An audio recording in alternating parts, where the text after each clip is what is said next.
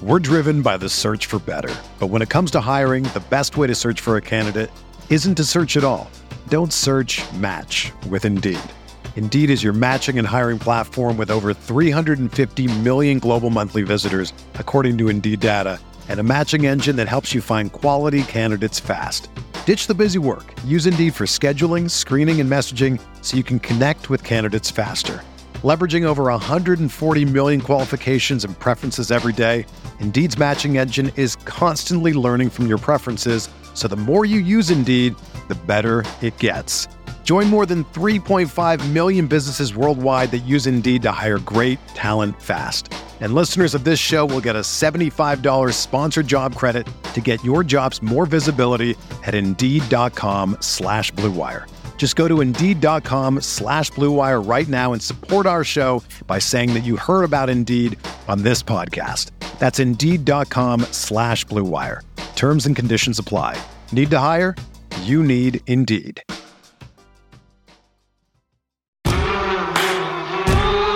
This is the Gator Nation Football Podcast with your hosts, Alan Williams and James DiVirgilio.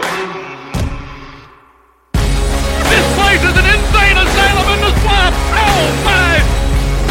Now we know we're just a bunch of average stiffs. Scared money don't make money, you know? Welcome back to the podcast, Gator Nation. Well, that was a wild one. I'm Alan Williams. I'm here with James DiVirgilio. Man, so much to talk about from this Tennessee game. I don't think I anticipated that crazy of a game, but it was amazing to watch, even though the Gators did not come out with a win. James, you were there. How you feeling over there, buddy? Man, I feel fine. I mean, Florida-Tennessee is a crazy game. There was so much stuff to break down. I spent the entire car ride home watching, NFL Sunday Ticket on my phone and then doing film review, alternating between those two tasks, which was rather efficient. But this game just raised a lot of questions in a way that is good and beneficial and then fun. This podcast today is a fun one, even though we lost, which sucks, and we'll talk more about that. But doing this for you and I, Alan, you want to answer big questions. You want to be able to help explain what's happening. Is this good or is this bad?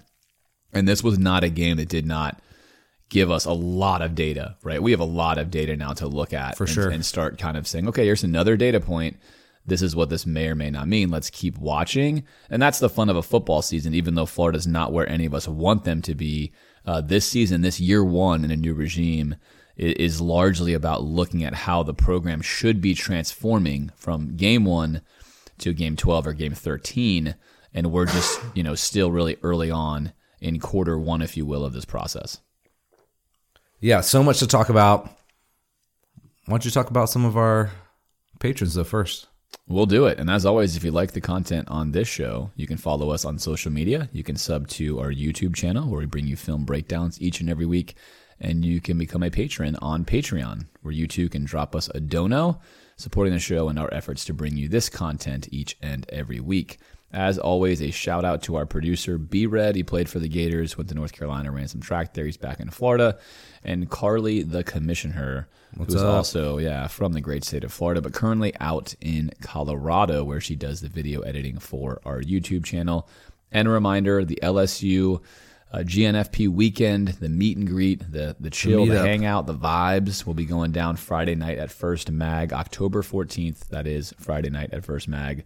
6 to 8 p.m. The link is on every social post we make. You do need to RSVP, but it is free. So if you have not RSVP'd yet and you plan on being there, please RSVP. In theory, the event can fill up. We can also just keep increasing the size, but we need your RSVP to know how much space we will need. All right, Alan, we have some new patrons. Always great to welcome them to the GNFP patron family. We have Jeremy Lee, Nick Shields, and Dono Dan. Dono Dan McLeod coming in hot. What a great name. He might be in contention for the best name, Dono Dan. Coming in with a small dono for all three of them, and then a level up from an old small to a new small. If you don't know what that means, just hop on the Patreon site and you can see. But there's a level up from Wade Bayless. And the wild one himself, Wade. What's up, buddy? Not bad, right? Great level up there. We have a level up from Joel McCann to a large dono, which is glorious. Thanks, Joel. And then Donnie Thomas coming in hot and new at a large dono. And then XXL dono from Justin. Thanks, Justin, who was writing to us on Twitter, for your support and your patronage. And then still sitting on the throne is Guy Tumbleson, who's proceeded over a wild set of circumstances here as the king of the GNFP. Of course, if you want to be king, all you have to do is just outdono or queen. Guy. Yeah, or queen, or exactly. It's or if you want to be like a prince or whatever you decide you want to be. If you're you want your dad to give you a dono and you're like a 15-year-old and you're a prince, fine, you can be the prince of the GNFP. Regardless, the way you do that is you wind up contributing the most via a dono. It's a blind bidding process. No one knows how much anyone is contributing. You just get a notice that says, "Congratulations, you're the king." All right, with that being said, Alan, read off some of our dono legends, as you do so well every single week. And this never gets tiresome for me. It's like a rhythmic. It's joy, right? It's like a little, it's just a little, it's like a start. It's like it's like the beat that Matthew McConaughey does in Wolf of Wall Street when he just, that's what this is like for me. It's like, now it's time to go. It's a little liturgy here for us. All right, Cooper and Kylie Craig, Jason Walker, the big homie, Lil Peyton, Constantine, Double O, Alexander Leventhal, Diego Rivera, Bill Hood, James Newton, Nathan Jeter, Stashmi, Bobby Boucher, Frank Marcelisi, Mike Wechter, Tim Kane, Nicholas Isaac, Mike, Mark Jackson, Tim Hondrick, James Truitt, Gus O'Leary, Brad Wilson, Mark Mitchell, Chris Folsom, Dr. Matthew Galloway, Jamie Galliano, Aaron Jeter, Jason Landry, Michael Reeves, Jason Johnson, Zach Sparks, Mark Rubenstein, Tyler Emery, Craig Scarrato. All right. As we mentioned, of course, the Gators did lose this game 38-33. Make it very close at the end. Actually have a chance to win, which is crazy considering how this game went. Our keys to the game were interesting here. Let's start with you on offense. The offense being passing yards, 200 yards. Yeah, which we obviously eclipsed. Got there. Yeah, 453 or so, right? So layup mode there. Yes, far exceeded our expectations. But the other key to this is what's about to happen. Defense under 100 yards rushing. I believe Hendon Hooker had over 100 yards just by himself. He did, and I think the reality is if Florida had achieved that on defense, Florida wins this football game. I think that's true. You could not allow them to run the football because of what they posed in the passing game, and if you let them do both, then what happens is what happened on Saturday to Florida. You just have no chance of stopping them. All right, my thoughts were AR, no interceptions. This largely happened in 3-1 in the last play. Yeah, game, and that's an inconsequential one. So he achieved that. And then on defense, for them to have 2 picks and 3 sacks, no picks but 2 turnovers and 3 sacks. Now, that didn't really tell the story. I was thinking more how well would they be able to disrupt the passing game. Not really much at all. Came close a few times, but didn't really have the impact that I thought they might have considering those statistics. And there is a difference between turnovers, and I think that's important to make that distinction. As a quarterback, if you're throwing interceptions, you feel bad. When your team is fumbling, it's no big deal. It's like, we gained 25 yards and fumbled, not a problem. We're comfortable. We'll get them next time. And so I think that was a good distinction there. Although we had 2 turnovers, we did not interfere with their passing game hardly at all. Yeah, or any kind of production there. So interesting score predictions. We were both fairly close to Tennessee here.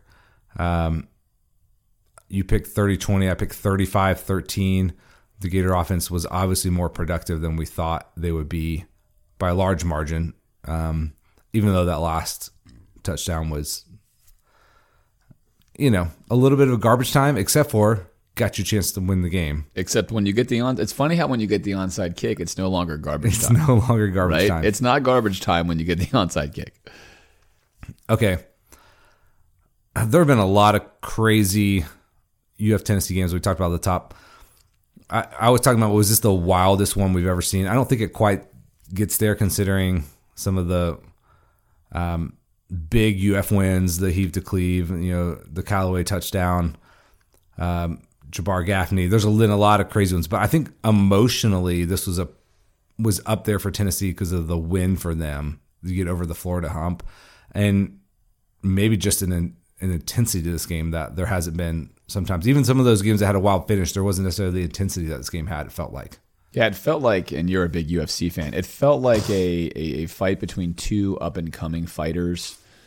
Neither fighter is prodigious or tabbed to be the next Hall of Famer, but they have potential to become something great. They also may just wash out and become a gatekeeper or just be gone entirely. It's hard to know where they're going to be, but that makes for very entertaining theater. Right. And they were exchanging blows. A lot of them were self-inflicted and not necessarily pretty, but it was very entertaining. It was a wide open, electric, play-filled game. And it was indeed wild. I think if Florida completes a pass to end the game to win, probably the wildest game we've seen. The wildest, yeah. For sure. I think because of that, for me, the Jabbar Gaffney game is still the one. I was there when that happened. That stadium was full of venom and rage and anger, and it meant a lot. It was an important game for Florida at the time. And Tennessee that was, the game itself probably wasn't quite as wild. But to your point, I think it's hard to define the wildest game because this rivalry is filled with all sorts of zany, wild moments, whether it's Dallas Baker slapping somebody or it's, you can go on and on. There's just so many field things, goal, yeah. right? It's so many chapters in this book. And this was just the latest one. And this is why I love this rivalry. It's why I love Tennessee fans. It's why I love the emotion they bring. I just love everything about this game. And it did not deliver for Florida from the standpoint that we didn't win. But it did deliver in that I think if you're a neutral fan and you watch that game, the passion of the SEC is on display. My cousin was with me there in person. There were 14 of us that went. He went to Maryland. And he's been to Florida games in the Swamp. And he just couldn't stop going on and on about how the SEC is just so unreal. He's been to top games at Ohio State versus Michigan when they were 2 versus 3, and nothing compares to the pageantry of the SEC and just how much it means to the communities. And road trips are great for that. So wild game, fun environment. Really all in all, super sucky loss. Never want to lose to Tennessee, but 16 wins in 18 years. Year 1 for our coach, year 2 for theirs. We have issues. Not the worst thing, especially the way it finished. For sure. I came away largely encouraged by Florida's effort in this game, despite the fact that they could not slow Tennessee down at all. But yeah, you started talking about Neyland. What was it like inside the stadium during the game? It was great. So pregame, walking around, my past experience, this is my 5th time there, where that, if they're really good, they talk a lot of trash beforehand. Yeah. Fans of any age. In this case, really only the students, or really more of the Greek life, was engaging in trash talk. And even then it was pretty, their kind of standard is like F Florida is their standard line. But even then it's like this weird joke. It doesn't feel venomous. It's like they're doing it and that's like their standard line, but you don't feel like it's a threatening thing. You can laugh about it. You can have great conversations, as we did with so many Tennessee fans. But once the game kicked off, they were hungry for this win. They also expected to win. So the tickets were really, really highly priced. And a lot of Tennessee fans were trying to get to this game because they wanted to be there when Tennessee beat Florida, because they can hear all their friends and family talking about how many years it's been since they win and how many years before that it's been since they win this kind of game. So that set the stage, I think, for a really great home atmosphere there. And we had a great moment where I was with some friends and we were on the upper concourse, we're down the lower concourse, and Tennessee Stadium, if you've never been, it's like a carnival stadium. It's like a huge, big, sort of outdated theater, and nothing fits the number of people that fit there. So to get to the top level, you have to like walk all the way through the bowels of the stadium if you come on the wrong side, and it's just tiny. You can't get through. So the usher plays a nice little trick on my friend and tells us that rather than going around and up the outside, we should just walk up through the inner bowl, which is right through the fraternity sections, which wound up being the highlight of most of our trips. I have little Peyton with me, and I'm walking up the stairs. There's like 50 rows of stairs at Ben Hill, basically. And you're just getting double birded, F the Gators, Gator chomped in your face, like all this stuff. But it was great. People can't figure out why I'm holding this little Tennessee football player, right? Yeah. I mean, no one knows what's happening. But it was totem. like this walk of like, you just felt the energy pregame. So they were fired up. They wanted it. And then to your point, Alan, as the game went on, when it was 38-21, that was maybe the best vibes those fans have had since they won a national title. I mean, they were just beaming. They're taking videos of each other. They're taking videos of the Florida fans and themselves to send to their friends. I mean, it was like a party atmosphere. The entire stadium is Gator chomping, which to me was like, this is great. This is great. You guys are nice Gator chomp here, right? I mean, what are you going to do with that? It was just good times USA. The vibes were high. It was loud. They were just having a blast. And it was like, I don't even want to walk home through this. This is not going to be super enjoyable. But then the rest of the game happened. And what was remarkable was how no Tennessee fans were going to leave that game. And their celebratory, this is amazing mood went to absolute fear of the highest level. But it wasn't when Florida got the onside kick at the end. It was when Florida scored at 38-27, didn't get the 2. The stadium was already tensing because they've seen some bad stuff as Tennessee fans, right? Bad stuff. And then when they had the false start to make it 3rd and 6, the stadium was unbelievably tense, despite the fact that we're down 11 and time is running out. Then when they convert that first down, it kind of relaxes some, and it's still tense. When they don't get the 4th down, it was like you would have thought we were down 1. Like the stadium was not in a good place. People were not in a good place. So then we score. We don't get that 2-point conversion. They feel better. Then we get the onside kick, and unbelievable fear has swept the entire stadium. I mean, I don't know if I've ever seen anything like that before, but you could just sense that this was maybe the end of like Tennessee football as we knew it if they lost that game. Like the entire stadium might have just imploded from the energy those fans were going to bring if they lost that game. And they could feel a loss, and then we complete that first down pass. Then unfortunately we don't complete the next pass, right? Man. And then the Hail Mary falls short and they win. But here's the wild thing. The game is over and it was so subdued. Like the players were hyped, but the fans, they were not in the same been through the mindset. Ringer. No, like it felt good for them. They exercised some demons, but on Vol Radio after the game and walking around the streets and in the bowels of the stadium, like people were trying to get that it's great to be a Tennessee Vol chant going. It wasn't really sticking. Like they were just sort of shell-shocked because the party they thought they were going to have didn't really materialize. And a lot of what I heard and a lot of what the radio guys said was like, hey, a win's a win. This feels good. At 38-21, it felt amazing. At 38-33, it doesn't feel good. And there was a palpable sort of like, if we couldn't really handle them this year, what's going to happen in the future? Yeah. And that's what was settling in. And that was real. And that was existing in the postgame, was existing on the streets. It was not the kind of atmosphere they wanted to have. So in some way, being there, it felt like a win. It really moderated, I think, any Gators fans' mood there if you stayed until the end, because it was not what they wanted. And that's partially a win when you're in year one and you're not playing for anything anyways. You took something away from them. And you guys all know I love Tennessee and their fans because it just means so much to them. So that was the experience there. It was a wild ride. It was a great time. It was always a great time. But it was nice that we ended on such a high note. And I think for Napier and for Florida fans and for you and I, Alan, if you lose that game 45-21, which it looked like potentially it could have happened that way, this feels very, very different than Florida driving down and then having a chance to literally win the football game. Changes the entire feeling of what that game could have been like. Yeah, it's funny because it felt like as we were moving the ball, you know, I thought, hey, I like it for the fact that you're giving AR more reps. He needs the practice. They're having success. Let's move the ball. Let's try to keep this thing close. And then it starts to peek in a little bit. You know, there's this little chance here. You know, not much, obviously.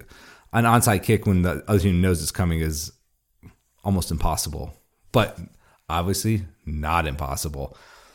So I agree. It totally changed the entire vibe, I think, for both teams, for how they'll remember the game. But I was thinking, yes, what is my main takeaway from this game?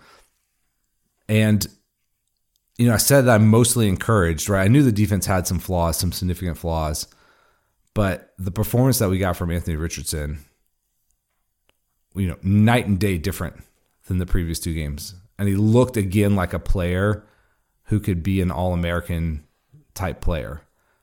And I don't know if that will be how it'll look 2 weeks from now, but it gave you hope again that he could be successful, that the coaching staff could be successful.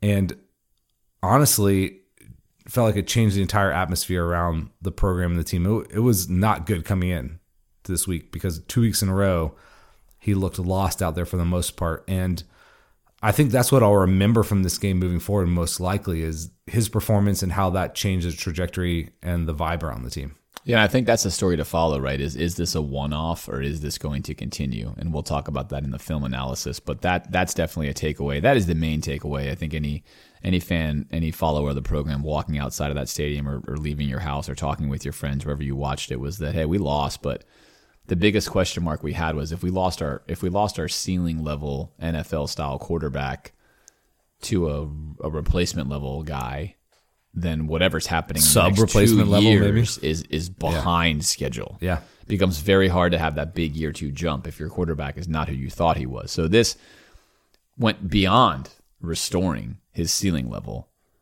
way beyond it in reality. It was an unbelievably different performance, but it was also the performance, Alan, that all of his previous films suggested he would have done normally. So that's why, in a way, is it a surprise? No. Is it a surprise? Yes.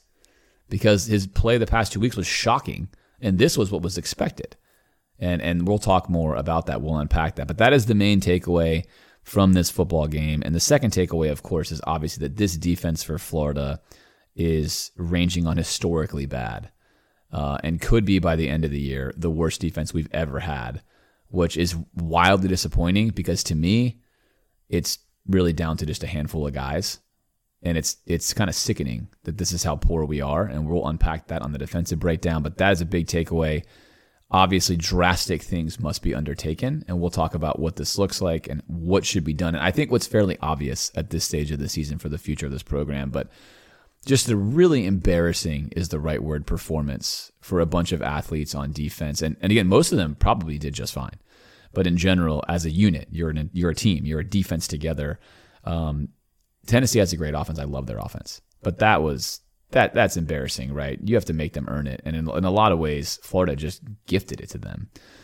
So does that mean anything for the long run? It's too soon to tell. I myself don't have huge concerns that this is like a sign of things to come. I think it's probably a sign of things that are ending more than things to come. But that's probably the second big takeaway is, man, that is a woeful defense out there. For sure. And if things don't get fixed on that side of the ball, it could be just a very long season of like frustration for Florida fans and for the team itself, I'm sure. Okay, we're going to bump something up from coaching decisions to the top here because I think this is the other thing that's on everybody's mind is the choices in, game management, all the fourth down decisions, timeout, going for 2, a lot of conversation. Let's start with the fourth down calls. And we're not going to get into maybe each of these individually. You can see a lot of that on the film review that is going to go up that James did. But Florida is 5 of 6 on fourth down. The fact that it faced so many is interesting, kind of that were in manageable, that you could actually go for it. There wasn't like 4th and 20 or something like that. But very aggressive from the beginning of the game, from the jump, and in good, situations where you would think you would go for it on fourth down, and situations where you probably wouldn't often go for it on fourth down. For me, I really appreciated this aggression on every level. Now, it didn't work a couple key times, right? Or I guess one key time, but I loved it. This is going to be a track meet. I said last week when we were talking, or 2 weeks ago, I guess, when we were talking about the Kentucky, like, should we punt or go for it? I said if you're playing the Chiefs and you have to score every time, you have to be aggressive from the jump. And this was that type of scenario that you couldn't settle for field goals. You couldn't settle for punting when you had a chance. Now, I don't know if you go for every one of these if you break it down, but the overall mindset of aggressive, we're going to go for it on fourth down, I thought was very warranted in this game and necessary if we're going to have a chance to win. I was thrilled in a lot of ways with what happened in this football game from Billy Napier's perspective, because I had not been thrilled in many regards. We've talked about when it came to some tactical decision making for a guy who prides himself on analytics, especially with timeout usage. That had been driving me crazy, right? Which we've seen. Most of the decisions he's made, we've talked about the math on them has been a push and it's preference. And we talked about the kind of the 3 triangle thing I like to look at, right? Which is, what is the expected value added? What is the human element or emotional scenario? And then what's the momentum of the game? And those 3 things matter. And that's what you mentioned with the Chiefs. And this is a great example. Like, the meta strategy is one thing. The tactical, kind of readout is one thing. And then the exploitative strategy, where maybe you do something that's not even a long-term EV win, is another thing. We've covered this on previous podcasts. So for this game, if you come into the game just very simply saying Tennessee is going to score, let's say, 4 points per possession. They actually scored like 4.25, which is ridiculous, by the way. But let's say you think they're going to score 4 or 3.5 or 3.25. That's more than 3. It's more than 3 points. So what does that mean, Alan? If you want to win, you're going to have to score more than 3 points per possession. You have to score more than 3.25 points per possession. So if you're kicking field goals, that does not get you there. Now, you can kick a field goal occasionally. There's times to kick one. I think if it was 4th down and 10 on that first attempt, we went for it. Instead of 4th down and 2, we take the field goal, right? Which is what we tried to do with the second one. So what does that mean to me? One, it means Napier comes into the game thinking they're going to score a lot of points. I'm aware our defense is bad. Everyone else is aware of it too. I'm not going to blindly assume we're going to shut them down because we're not. That's smart. That's self-awareness. We have to score, and we have to score a lot. Secondarily, it's 4th down and 2. I'm going to manage the game to consistently get myself into 4th down and short plays, and I'm going to run a bunch of really good plays, which he did. The film review is going to visually show all of those to you on every single 4th down play we ran. We had a chance for a big play, which means we called good plays, we had good play design, we had a good game plan, we had a good tactical strategy against our opponent, and we were right, he was right in his read that Tennessee was going to score all over Florida. So all those things are correct. So if you're thinking being as aggressive as he was in this particular game on 4th down was wrong, that is not the correct mathematical thought on any level. It was a cohesive, unified strategy to score as many points as possible against an opponent that was going to score against you. This was why I liked this, whereas I didn't like it versus Kentucky, where the opponent could not score, you were at home, and your quarterback was not mentally there. That was the game where you just keep deferring the pressure to them. This one, you had to keep scoring, right? You had to keep scoring. At the end of the day, there are times to kick field goals. There are times where these are very close decisions to be made, but in general, I think what you and I are unified in saying here, Alan, is that if you're playing a team that you think is going to score on you almost all the time, it is not tenable to get down there and kick 2 or 3 field goals if they're scoring touchdowns. And one, let's play this out really simply. They get 3 possessions, you get 3 possessions. You kick a field goal every time. You're averaging 3 points per possession. They get 4. They're beating you 12-9. If you keep playing that out, they keep increasing their lead. But the reality is Tennessee was actually scoring touchdowns for much of this game. And the last possession where they're just shutting it down is one that hurt their actual points per possession. It would have been above 5. So, simply put, I thought it was right on point. I thought that every single one he went for was correct to go for. And 4th down and 2, if you're wondering, on your opponent's 20-yard line in the first quarter is a majorly positive expected value play to go for it. Like all the time as a meta strategy. So it's that much better when your opponent is really good at scoring. If we're playing a team that can't score on the road, take a field goal. I'm fine to get some opening momentum. But this was not that kind of opponent that we were playing. Yeah, and again, I think as you said, each play call made sense in the moment too with what we were attempting to do to Tennessee. And even the time it wasn't successful, it could have been successful had we executed it properly. So, all right, let's talk about the thing that had people up in arms, but I don't really understand why people are up in arms about this, the timeout at the end of the half. So it's 3rd down, 3rd and 10, I believe. We have Tennessee back very deep. Yeah, their own 15-yard line, roughly. Right. So Florida calls a timeout to preserve some time. I love this. I don't think it's even controversial. Not at all. Now, they ended up scoring, but what do they need to do to score? They need to pick up a hero play on 3rd down. Yep. They hit a 40, 50-yard bomb on an unbelievable catch. Well, the 3rd down play, sadly, wasn't a hero play. It was trash coverage by Trey Dean, where he's just playing way off of hitch route, which is so frustrating. But yes, it was the correct call, and it was actually the correct defense on that play. If your strong safety comes down and covers the hitch route, there is nowhere to go, and Florida gets the ball back. But again, you can't have one guy that's not making plays. So regardless, it's the absolute right timeout, 100%, no doubt about it. You have to call that timeout there. Because you have to try to win the game. Because again, what do you need? Max points per possession. You need the ball. You need to score. You have a rare chance where they're behind the 8 ball, deep in their own end, where if you stop them there and they punt to you, your expected value is like 2 point something. It's very high. You're probably going to score. And scoring means a lot in this game. You can't just let them run the clock off to 50 seconds, punt it to you, and now you're probably not going to score. So again, this is a time where the risk was warranted. It had to be done. It was the absolute right move in our eyes here, for sure. Yeah, and I think the odds of Tennessee scoring a touchdown there are fairly low. Even if they're high. It's 3rd and 10. For sure. How many 3rd and 10s do we even have them in the entire game? when you have your chance, you take your chance. That the game is going to hinge on plays like that, but you have to attempt to go for that. You have to try to make that stop. It is what it is. Credit Tennessee for that 99-yard drive. That changed the complexion of the entire game, but that's why it was also right to call timeout. That was a really important drive, and Florida's trying to take all that momentum into the locker room, and unfortunately it didn't work out, but definitely the right timeout. For sure. I think that was a game-changing moment there.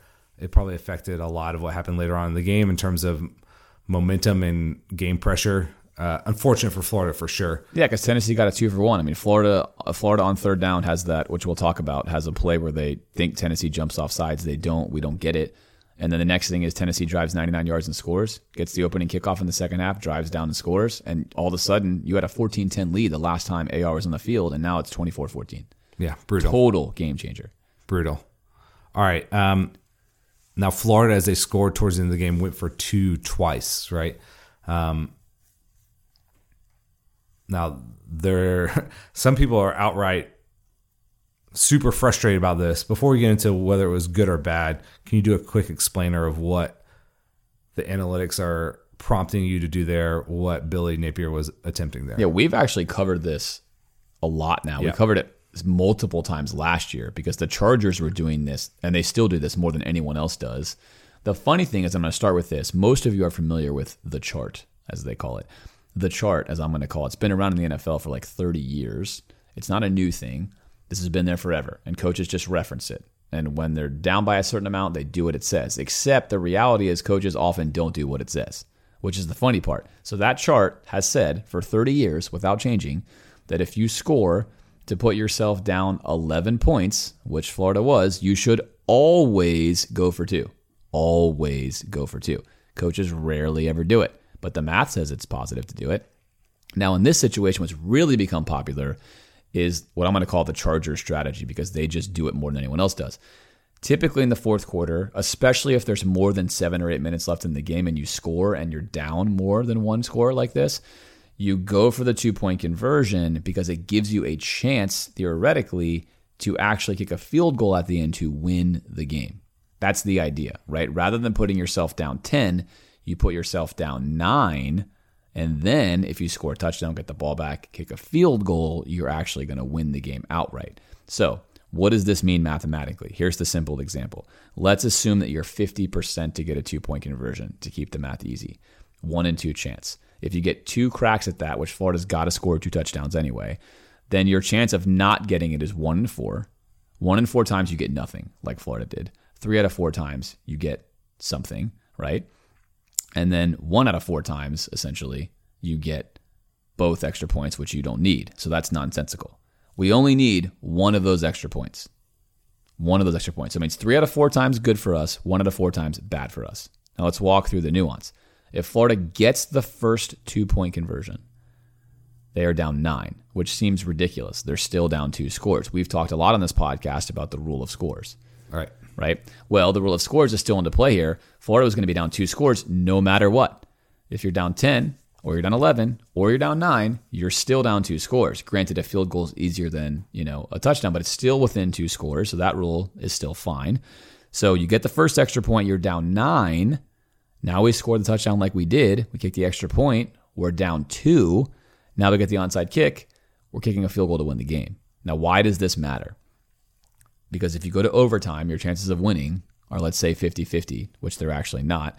But by basically doing this sequence where you give yourself a chance to win the game if you get that extra point, if you get the 2-point conversion instead, bumps the mathematical chance that you win up. And Alan, here's the really kicker. Ever so slightly. It's like basically a 1% add to your expected value. It's very small. Why do I bring that up? Because to me, here's the real reality of this call. This is a coin flip, almost certainly, with a slight bonus to you that you can win, which generally makes it more favorable to do it on the road. It's harder to win road games in general. It's harder to win road games in overtime. So you want to steal a win on the road. But if you think this decided the game one way or the other, it certainly did not, right? And in fact, the math was favorable for Napier to do it. It was favorable for him to do it. With all that being said, in the moment, I had a fun discussion with my buddy Kyle Katani, who was totally in favor of it. And I was saying in this situation, there was too little time for me to love this strategy. We covered this with the Chargers too. I love the math, but the math is small. In that situation, I would have preferred to kick the extra point, knowing that I can then tie the game and go to overtime because of what do I believe in? Human element, momentum, and EV. I think in a scenario where Florida's history comes into play, and you've got the fans are already melting down, if Florida ties that football game with a field goal at the end and goes into overtime, Florida's momentum meter is like max, right? Human element size, max. Now, does that lead to a higher percentage of winning statistically? It's impossible to quantify. That's part of the problem. But I'm in favor of that there. But also, I think my answer is I'm totally indifferent to this scenario because it doesn't really make a difference. Both of them are very fine to go with. And mathematically, going for 2 is slightly better. So if you're like really pissed off that Napier ruined Florida's chances, he actually didn't. He gave them a better mathematical chance of winning. But don't hang your hat on that and think that that was a bad decision. It was not. It's the better, smarter mathematical decision. Florida was unfortunate to not convert a single one of those 2-point conversions. But in my opinion, the big weakness here, Alan, is Florida's 2-point conversion plays. Both of them had issues with those plays. How they were run, what they looked like. That was my bigger frustration in general than it was going for it. And that's like 4th down. And I want to circle back to this to tie everything together. Had Florida gone for it for 6 4th downs and the plays were stupid and nonsensical and terrible, I would be on here saying, you cannot do that, right? But if you're going to go for it and you have a good feel for what you're going to get, then you're increasing your odds that you get it, then it's solid. So if you tell me that Coach Napier is not confident in his 2-point conversions against Tennessee, I'm saying just kick the extra point. Absolutely. But if I'm a coach and I feel like I like my plays, I like my matchups, I'm going to go for 2 there. And I want to add all those nuances to let you know that's how layered this is. That's how nuanced this is. But the people that were freaking out on Twitter or social media or with their friends, that was a horrible decision. Again, you're against the math to say that. I think in the next 10 years, you're going to see coaches do this more and more and more often because if you repeat the scenario 1,000 times, you win the most going for 2 twice in a row. And again, you only have to get it once. If Florida gets the second one, Alan, then they kick the field goal to tie. All is fine. And the odds are 3 out of 4 times you get one of those 2, right? So that's why you do it. So I 100% agree with you there. I think there's times where you wouldn't employ this strategy. But overall, I don't think you can really criticize Napier in this scenario. Now, you could say my gut would tell me do something different, but there was nothing on the field or with the team that would tell me that this wasn't at least as good of a strategy as the other one. So, as you said, there's only slight advantage, slight disadvantage. So, I think people didn't understand this because it's non-traditional. So I haven't seen a lot of teams do it. I knew immediately what we were doing the moment we were doing it. At first, I was like, wait, what? I was like, oh, I did the math on how much we were down and was like, okay, I see what we're trying here. At the moment, it didn't even feel like it mattered. Because that's the other reality. Is oftentimes these get lost when coaches do them because you don't get the onside kick and no one remembers anything about it. So it gets magnified because Florida recovered the onside kick. Right. So I don't know. If you want to rip Napier for it, I would just challenge you. There's articles written about this. If what we were saying wasn't clear enough, I think the takeaway can be that this is going to become, I think, the new standard overall as people adjust to the math behind it. It's just new. It's not how coaching and decision making has gone so far. So no, and people really struggle with probabilities in general, even smart people, because oftentimes our emotion just sort of betrays us if we get the wrong result. And as an investor, this is my life every day. Emotion rules often how people handle their portfolios or their money, and you can tell them factually this is the most likely path to success. 8 out of 10 times you'll win doing this. 2 out of 10 times you'll lose. And if they lose twice in a row, they'll just abandon the strategy. Whatever, this junk's not working. You're like, no, 8 out of 10 times you'll win. Just do it this way. And that's what's going on here, except this is like, 5.05 times you win and 4.95 times you lose. And it's so infinitesimally small that it's unlikely to see the result or the fruit of that decision. So you can magnify it and say that was so crazy, especially when it defies what conventional people are doing. But make no mistake about it, as you said, Alan, this is going to become the norm because you get paid money to win football games, and any increased chance you can get of winning a game, even 1%, is a chance that you want to put on your side. So it's a no-brainer from that regard. Just keep in mind, it is wise to factor in the human element. Agreed. That's really important. Not every game should that decision be made the way that it's made. There are nuances to this, but in this particular game, stealing game on the road against what was a superior opponent, if everything went right for you and you had a chance to score, is good. And I want to bring this up last because this is what we talked about. We talked about this in the past when it was Alabama versus Florida and Mullen calling a timeout and running a 2-point conversion, those sort of things. There is a tricky element to going for 2 that can spur the team, your opponent, to be more aggressive. And I like to keep that in mind. When you're behind by that much, what do you want your opponent to do? Go into a shell and run, punt, and just hope that time wins the football game. So there is an element here where you can get that wrong, and now Tennessee knows for sure if they give you the ball back, you can kick a field goal, let's say, right? To win, they're going to be far more likely to run their regular offense. And when the team is crushing you, that's not a good idea. So that is something to factor in, is what's happening with this team. Yeah. Are they gaining yards at will? I mean, will I let them go to sleep a little bit? And if you can let them go to sleep a little bit and take a tie and go to overtime, choose that path. Now, again, a lot of nuances here, but that's the whole point is like, no one ever should be saying that Napier did the wrong thing here because he's on the side of math. It's also a million things going on that you could do. All of them could lead to a win or a loss. But when you're on the side of the math, you're on the side of stats, you're on the side of probability, you're on the side of most likely winning. Yes. And that is not wrong. So I think for us, like, if he had chosen the other route, I don't think we would criticize him. Like, this is fine. Now, we're very firmly, like, in the timeout scenario. Had 100%. He not called that timeout, we would be... I would be talking about that one. Yes, exactly. Sure. And so sometimes it's clear, sometimes it's not clear. And we'll try to be clear ourselves about which of those is more favorable or not. Okay, let's talk about the offense first. A really incredible display overall when you look at the numbers this week.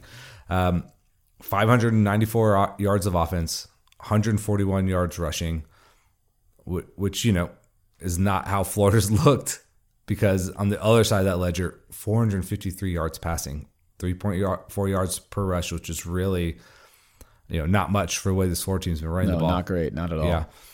One interception, which we said last play of the game. Doesn't count. Yeah, one fumble. Crucial. Yep, big. 7 of 13 on third down, but as we said before, 5 of 6 on fourth down. AR himself, 24 of 44, 453, 2 TDs, 17 carries, 62 yards rushing, and 2 TDs there. The backs, all have various amounts of not much success there.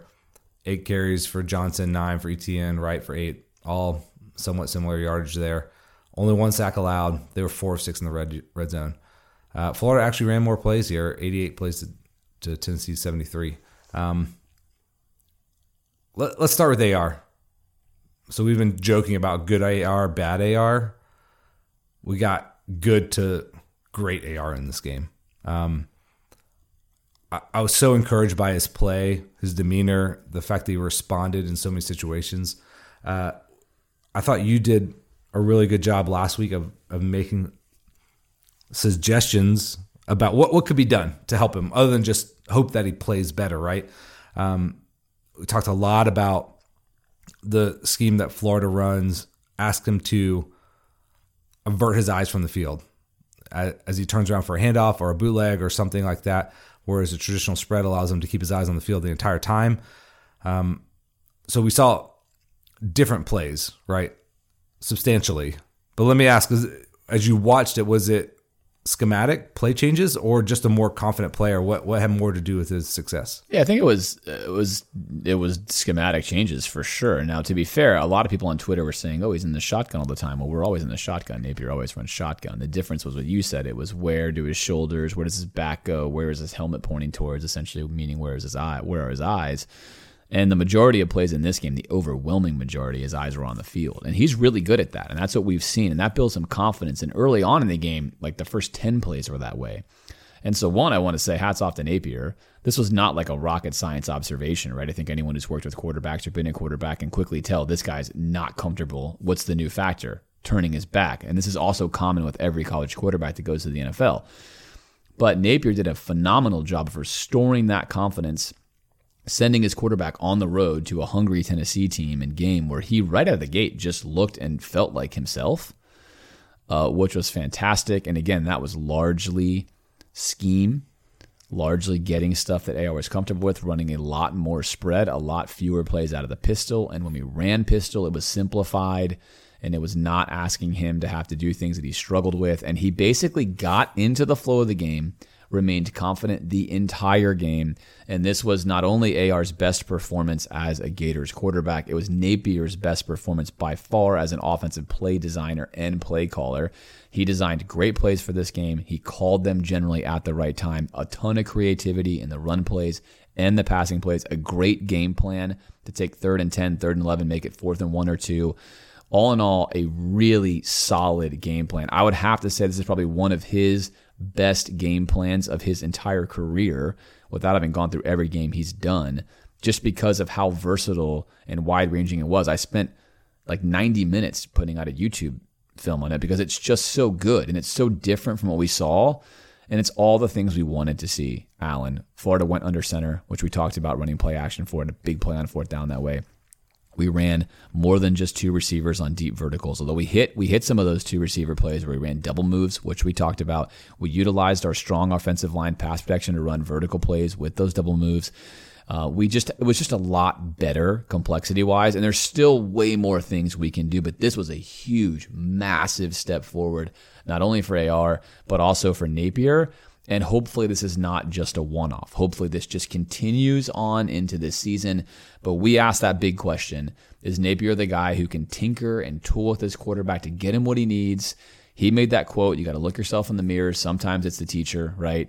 And resounding check mark for this game. Data point analyzed. Phenomenal success. Huge difference. Great job to both coach and quarterback. Something that should be noted and celebrated and should be really encouraging, with the caveat that we're going to need more to make sure it's a trend. But this was a shining beacon of goodness, and then hopefully hope for us going into the future, again, across the board. And the film breakdown is going to go way in detail. That we'll leave it at the higher level here. But we saw so many things we hadn't seen before. Right. I was really excited from the opening first 2 series, is watching what we would do. It seemed like, the coach and the player were on the same page about what was best for him. He talked about calling plays that his quarterback is going to be comfortable with. I think he did that. We were questioning, is he just a guy that can build a system and you're going to have to adapt to his system, or can he adapt to you as a player? And he really helped AR in this game.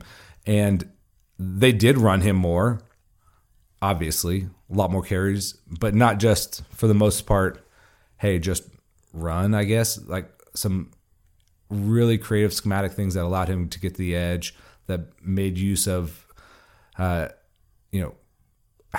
having to account for him as a running quarterback. Saw more zone read stuff.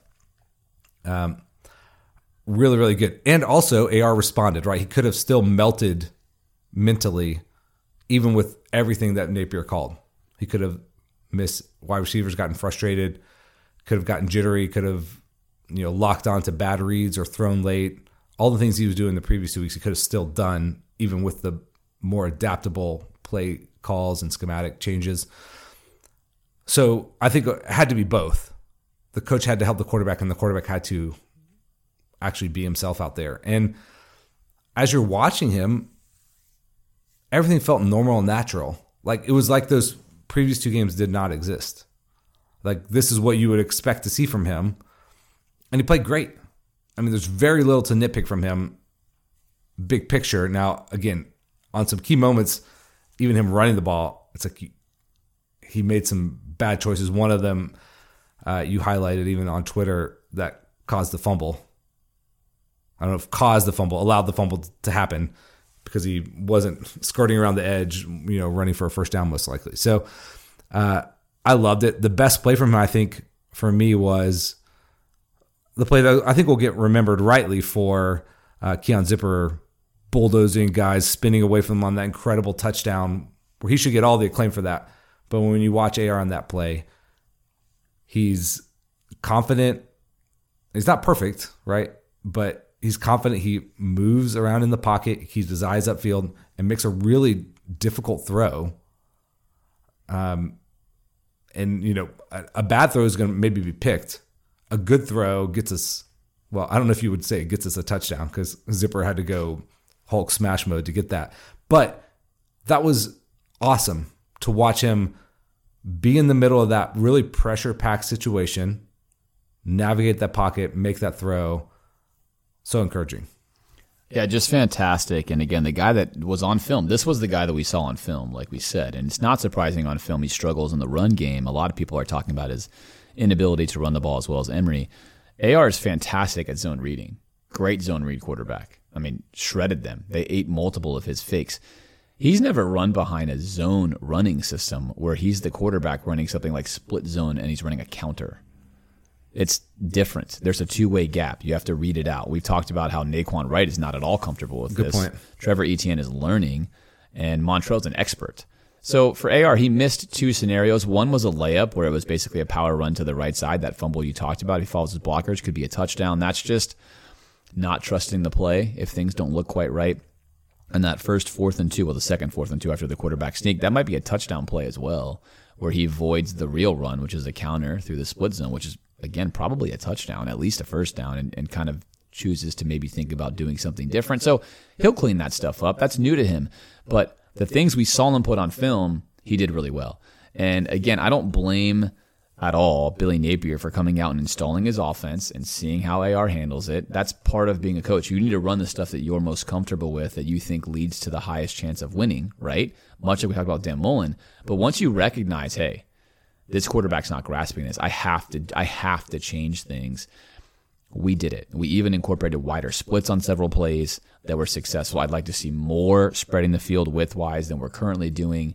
But all in all, this was just a really successful outing from the offense. And even though we had 21 points at one point, we were driving the ball up and down the field, right? And we had a fumble there and some other things, but we were converting third and longs. We were very dangerous. We had open receivers all the time, something we had not seen at all. We frequently had multiple guys open. This was what we needed to see. Now, Tennessee's pass defense is admittedly weak. It's been weak. It's not ready yet. But they are a well-organized team. They generally don't blow things. And really the major chink in AR's game was the run game, and he still is not hitting his running back checkdowns. Each game there's 4 to 5 plays where you could throw the ball to a running back on a checkdown. It'd be a big play. He missed a crucial 2-point conversion to Trevor Etienne, the first one he was wide open, and he missed Naquan Wright for a walk-in touchdown earlier. Yeah. There were a host of other plays he could check that down, but all in all, his reading was on display. I displayed this on YouTube. He was reading the field with confidence. He was throwing the ball on time. He had some absolute dimes in this football game, and his misses were misses into the right place. He didn't really throw a single questionable pass the entire game, despite throwing it 44 times on the road with pressure on him on every single drive because Florida had to score. Remarkable performance. This is by far the biggest silver lining. We can only hope, again, this wasn't just some sort of random anomaly, which I have no reason to believe it is, Alan. Those skills are repeatable. The same thing we said about Trask, we'll say about AR. Those skills are repeatable. He just has to be in that kind of system that makes him comfortable, and he'll keep doing them time and time and time again. I have no reason to doubt that. Yeah, the stuff that you mentioned, right? Hey, I didn't really run the right way on this wide zone play, or hey, I missed the running back on this check down. That's where you expect him to still need improvement, right? Not the guy who just totally imploded the previous 2 weeks. So if he's back on track, I think the sky is still a limit. Now, he's got to come out here. I don't know if Eastern Washington counts, but in these next few SEC games and prove that he can put these performances back to back to back. Okay, let me pivot to the run game real quick. Now, the run game alternately was stifled, which is why Florida was in so many bad down and distance. They had to create so many fourth downs. Now, it wasn't anemic. It was still somewhat productive and got the job done on a few plays here and there, but wasn't the weapon it had been the first 3 weeks. Now, we had mentioned that moving away from the pistol formation might mitigate run game success, but give me your point of view here. Why was the run game so stifled? Was it that changed from the pistol, or was Tennessee doing things to prevent Florida from having success running the ball? Well, certainly Tennessee was going to load the box like every team we've seen, USF, Kentucky, Utah. They've all followed the same obvious game plan. But what really was the difference here was that Florida was one player away on probably 15 different running plays, and it was a different player almost every time from having a big play. at least a 5-yard carry, sometimes a 20-yard carry, and it wouldn't work out. One reason for that was Tennessee, their senior, number 6, Byron Young played a excellent football game. I mean, he was all over the place. It didn't matter where they lined that guy up. He was beating people. He beat Garage. He beat Barber. He was beating our running backs, beating our tight ends. I mean, he was a menace, and that messed us up. But even outside of him, occasionally Tennessee would get an individual one-on-one win. And when you run zone, you can't have that with any play style, but especially zone, because the entire O-line is working as one unit. And he may have slid through and caused a loss. So it's encouraging because the O-line is so much better looking on film than what we've seen in the past decade. It's unbelievable. And it's only going to get better. And we're playing some young guys. I mean, Barber's a redshirt freshman out there doing pretty well, right? So that was the major reason why. There were gaps. We were creating big holes at times. We had some really nice opportunities. I'm encouraged by that. So I'm not discouraged by this level, especially given that Tennessee was going to sell out. They played a ton of man defense. They loaded the box with all their extra defenders to make sure they could stop it. They brought tons of pressure off the edge like we've seen teams do. They were dying on the hill to stop the run. And even with that, we probably should have averaged 5.25 yards per carry if we just could have gotten a little bit better execution at times. And that wasn't because the guys were doing the wrong thing. They were just losing some of those one-on-one battles. So that is an encouraging answer as to why it did not work out that well. There was a lot of opportunity out there, and that's the same thing as seeing open receivers and not hitting them. You want to see on film that your coaches are designing things that work. And that was true in the run game. Stuff was working. Stuff was there. We're just a little bit off on the execution. And I think that's the difference between a team like USF versus a team like Tennessee, even though Tennessee's run defense is not like the best in the world. If you're going to, USF can load the box and we can still have a ton of success running the ball. If an SEC team is going to load the box, you have to be excellent. You can't let anything go wrong if they're going to try to dictate to you that your strength is not going to be your strength. And as you said, Florida wasn't quite able to get there in those adverse situations. But as you said, it wasn't like they got blown off the ball and they couldn't do anything. So I think Florida's still going to want to run the ball, even though teams are going to be inviting them to pass. And so, and let's not forget that Florida converted 2 third downs, third and nines, running the ball. So when they got the timing right, and this is the power of what we said Napier's offense is, again, I'm a spread it wide, I'm a Tennessee kind of offense guy mixed with some pro style run.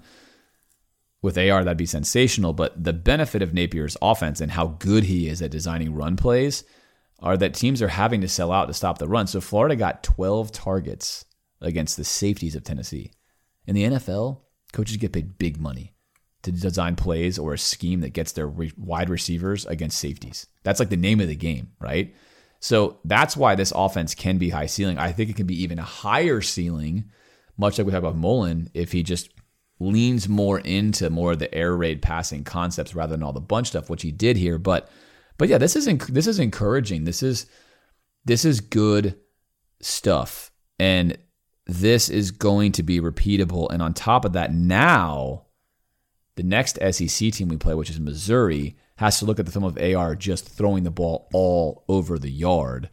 And as we talked about on YouTube, Alan, as I talked about, there's ample opportunity for Florida to have thrown for 800 yards in this game because Tennessee was playing suicide run defense, and Florida was not trying to maximally punish them yet because you can't build that out for a quarterback you don't necessarily know what you're going to get from.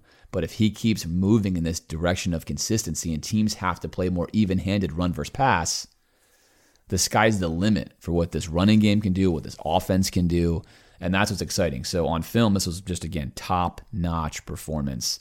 You should not worry about the running game in this situation at all. What you should be happy with is Florida put some stuff on film proving they can pass the football, and that's what's going to have to happen for Florida to open up other stuff. Yeah, and I think we've talked about the wide receivers not being the most dangerous set, but I think you've rightly, talked about, and we've talked about that some of the route combinations have been uninspired. Some of the schematic, ideas and concepts in terms of not running, some of the, just simple 2-on-1s or mesh or whatever that we got to see in this game, and you saw them play well. Every time you highlight Ricky Pearsall on film, he does something really nice. His routes are spectacular. The guys are good enough. to win you the game. I think you saw that. Now, there's not a ton of them, but between Pearsall and Shorter, you have a couple dudes who can play.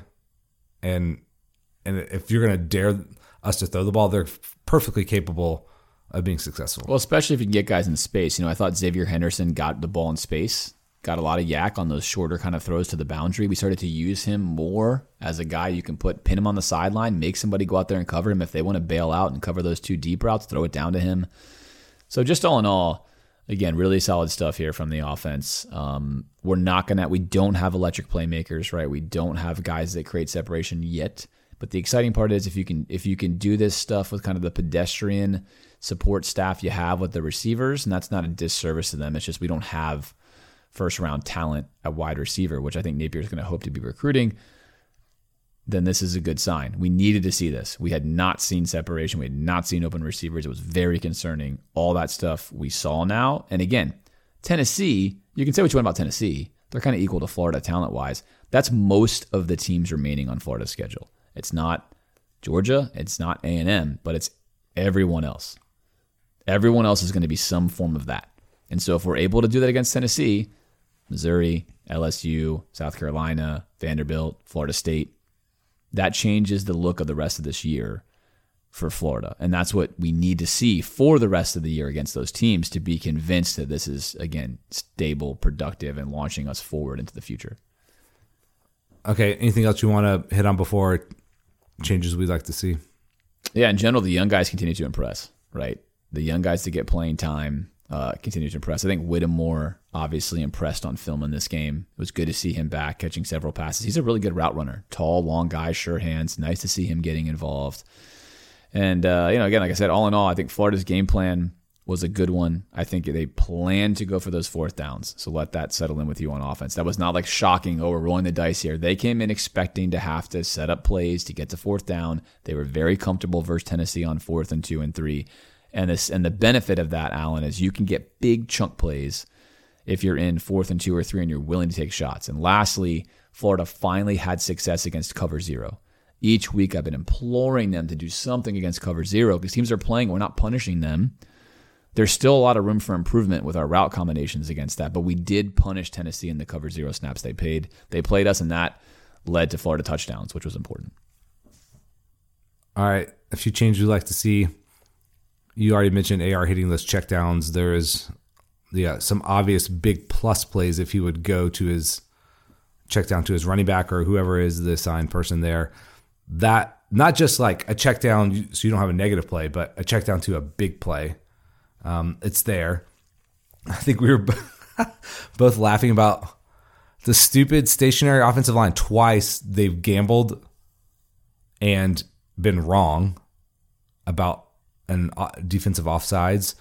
I don't think it really buys you anything anyway. Like if you're wrong, it's only negative for you. If you're right, what does it matter? Just stop it. It's dumb. There's a reason most people don't do it. I remember FSU doing it back in the day. We all laughed at them. Now we're doing it. I hate it. I hate it so much. And what you said, it's for an analytical coaching staff. I guess one of the offensive line coaches has convinced Napier it's a good idea, but it's time to unconvince yourself, Billy. It's a bad idea. For what you just mentioned, the best play you can get in football is a guy jumping off sides. Let's call it a free play, where your O-line then still blocks, and it's a free play. Well, you can't get a free play when the O-line stands there in their stance for 5 seconds and your quarterback's being attacked by 5 defenders. It's a joke. It's ridiculous. That's got to go away. I never want to see it again. I'm not hopeful it's going to go away, but it needs to go away. It is absurd. Other news there, though, for a change I'd like to see is Whittemore. More Whittemore. I would like to see Whittemore on the field more, especially if I could get Shorter, Pearsall, Henderson, and Whittemore. I think that would be very nice. We saw that a couple of times. I like that. I think we need to lean more into those kind of sets, right? That obviously pulls us out of our 12 personnel, which we ran far fewer times this game than previously. We leaned a lot more into 11 personnel, 1 running back, 1 tight end. And I think that was beneficial for us. And also, it should be noted, the tight ends, Zanders and Zipper are doing a really nice job. Xander should get a lot of credit for making himself what he can possibly be. To go from not a tight end at the college level, bouncing around, he was one, then he was defensive, and he's bounced back. He's acquitted himself as a competent blocker, a sort of run-of-the-mill tight end, but that make no mistake about that. To play at the SEC level when that's not really your spot, Alan, and be useful and be consistent and not make mistakes out there, that should be noted, and that's solid. So Florida's not going to get amazing production out of those guys, nor are they going to get amazing blocking, but they are getting consistency, and that's helping this team as well with their output. Yeah, I would like to see more snaps for Whittemore too. I think he's really effective when he's in there. And yeah, that means you're probably not doing what your preference is as a coaching staff, but that's okay, because if that's going to help your team win, you want to lean into that. You want to do it. And the most important thing, I think, for me to end on AR is keep him facing the field. Don't get cute and think, okay, let's keep having him learn how to put his back to the field. Let's save that more for the offseason, and let's win some football games. Napier has the plays. He can keep creating new stuff each week. You can add complexity. Let's just do what he does really well, and let's just sprinkle in like he did the pistol. I like the pistol. The pistol's fine. And you can run the pistol without turning your back, which we did. Keep that modification there. I know it slightly hurts your ability to run play action. It's not quite as deceptive. I don't care, because AR is 4 to 5 times better if he's not doing it. So let's keep that modification in there. Let's not overthink ourselves and go for optimal by regressing the QB. Just keep him confident, keep on going. Let's see what this offense can do down the road. Well said. All right, let's talk about the defense, who was the opposite. They got torched in almost every way. These numbers here. Okay. I don't even want to read them really. 364 yards passing, 227 yards rushing. That's 11.3 yards per pass, 5.4 yards per rush. They were 6 of 9 on third down, 6 of 6 in the red zone. Man. Okay. We don't have yards per play on here, but it's stupid. I think it was like over 8. Yeah, for sure. I mean, it was 11 point, 3 per pass. That's insane. That's ridiculous. It's like no resistance there. Oh, man. And a lot of blown plays, but just them having success on regular plays too. A lot. Any play. Call a play. It was going to work. Hendon Hooker had a whale of a game. It's a joke. These stats are like a literal joke. 22 of 28 for 349. Average 12.5. Yeah, there's net numbers. Gross yards. Yeah, there you go. And then 2 TDs. He also had 13 carries for 112 yards rushing and a TD. Jabari Small, the feature back, 19 carries, 90 yards, TD. Jalen Wright also had a TD. Basically, they did all this as well without Cedric Tillman, who's their best receiver. Right. We've gone this far in the program not mentioning that. Their number one targeted guy and best receiver wasn't even out there. And this felt really interesting because it wasn't like Tennessee was just better at every position. No, not personnel-wise. No. Definitely not. They beat Florida scheme to scheme, but also, as you said, Tennessee puts a ton of pressure on you to play correctly almost all the time, everywhere, because of how far they spread you out. And I want to see if you just agree with this statement. Tennessee played well, no doubt. They played excellently. Hooker was awesome. But it felt like their success was more about Florida's self-inflicted wounds than their just ability to execute on the highest level. Would you agree with that? So I'm going to not agree with that, but here's the reason why. And it's what you said. It's easy for me as a player or as a coach or as a podcaster or for any of you to think the same thing. That's a dumb play. Why would he do that? But the reality is when you're coaching college kids and Tennessee motions a guy from one spot to the other and that causes someone to blow their coverage, whose fault is that? Like, who gets the credit? Well, Tennessee moved the guy on purpose thinking that might cause a blown coverage, and they got it. Totally. Is it a mistake Alabama makes? Nope. But we're not Alabama. Not yet, at least. And so that's why it's hard. Like, is it a mistake that happens in the NFL? Nope.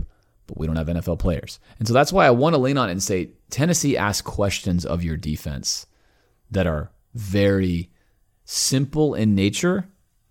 And like, hey, you have to guard this guy. You probably have to play man. But they also give you a million chances to screw it up. And when you screw it up, they will punish you maximally. And that's why I like that offense. So on one hand, of course, it's self-inflicted. If you blow a coverage, it's self-inflicted.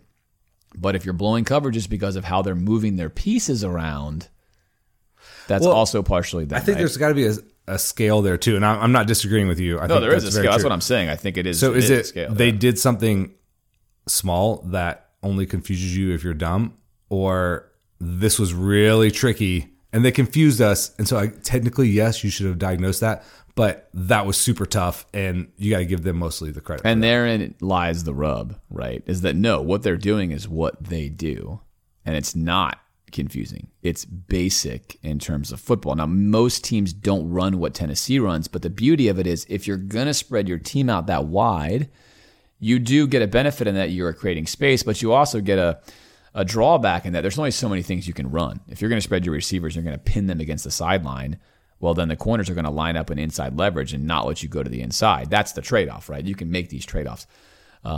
When a guy motions from the interior to the furthest wide out and resets, and you're playing man, the corner bumps over and takes the furthest guy, and you as the inside guy, like Trey Dean in this case, bumps over and takes the slot guy. That's what happens. You communicate and you get it right. That's not complicated, to your point, and yet Florida blew it. Florida blew basic stuff, simple stuff. It was not a variety of guys coming out of the backfield, right? Tennessee does not do that stuff. They're not in bunch sets running crackback blocks and mesh routes.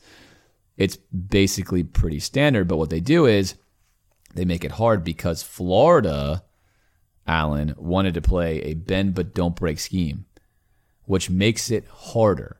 And we'll have to talk about that. But that made it harder on Florida because we were trying to do some complicated things on defense that I think were overcomplicated and unnecessary and did not follow what Pitt did. And Pitt, I think, defended Tennessee by far the best, and Florida paid the price for that. But self-inflicted wounds, yes. If I'm coaching, I'm mad at my squad because I prepped all week for this stuff and they blew it. So that's where you say it's self-inflicted. But you also say, I'm not on the field as a coach. That college kid is. And if I couldn't get him ready enough, either he's the wrong guy or he's really uncomfortable playing against this offense because he's not used to being out on an island with so much space around him that he's making mistakes. And that's pressure induced by Tennessee. For sure. It goes both ways. And we're not the only team that Tennessee does this to. It's not like they're normally anemic and exactly, and they shredded us, right? Like the USF game where it's like, why are they doing what they're doing? We're just uniquely bad at stopping them.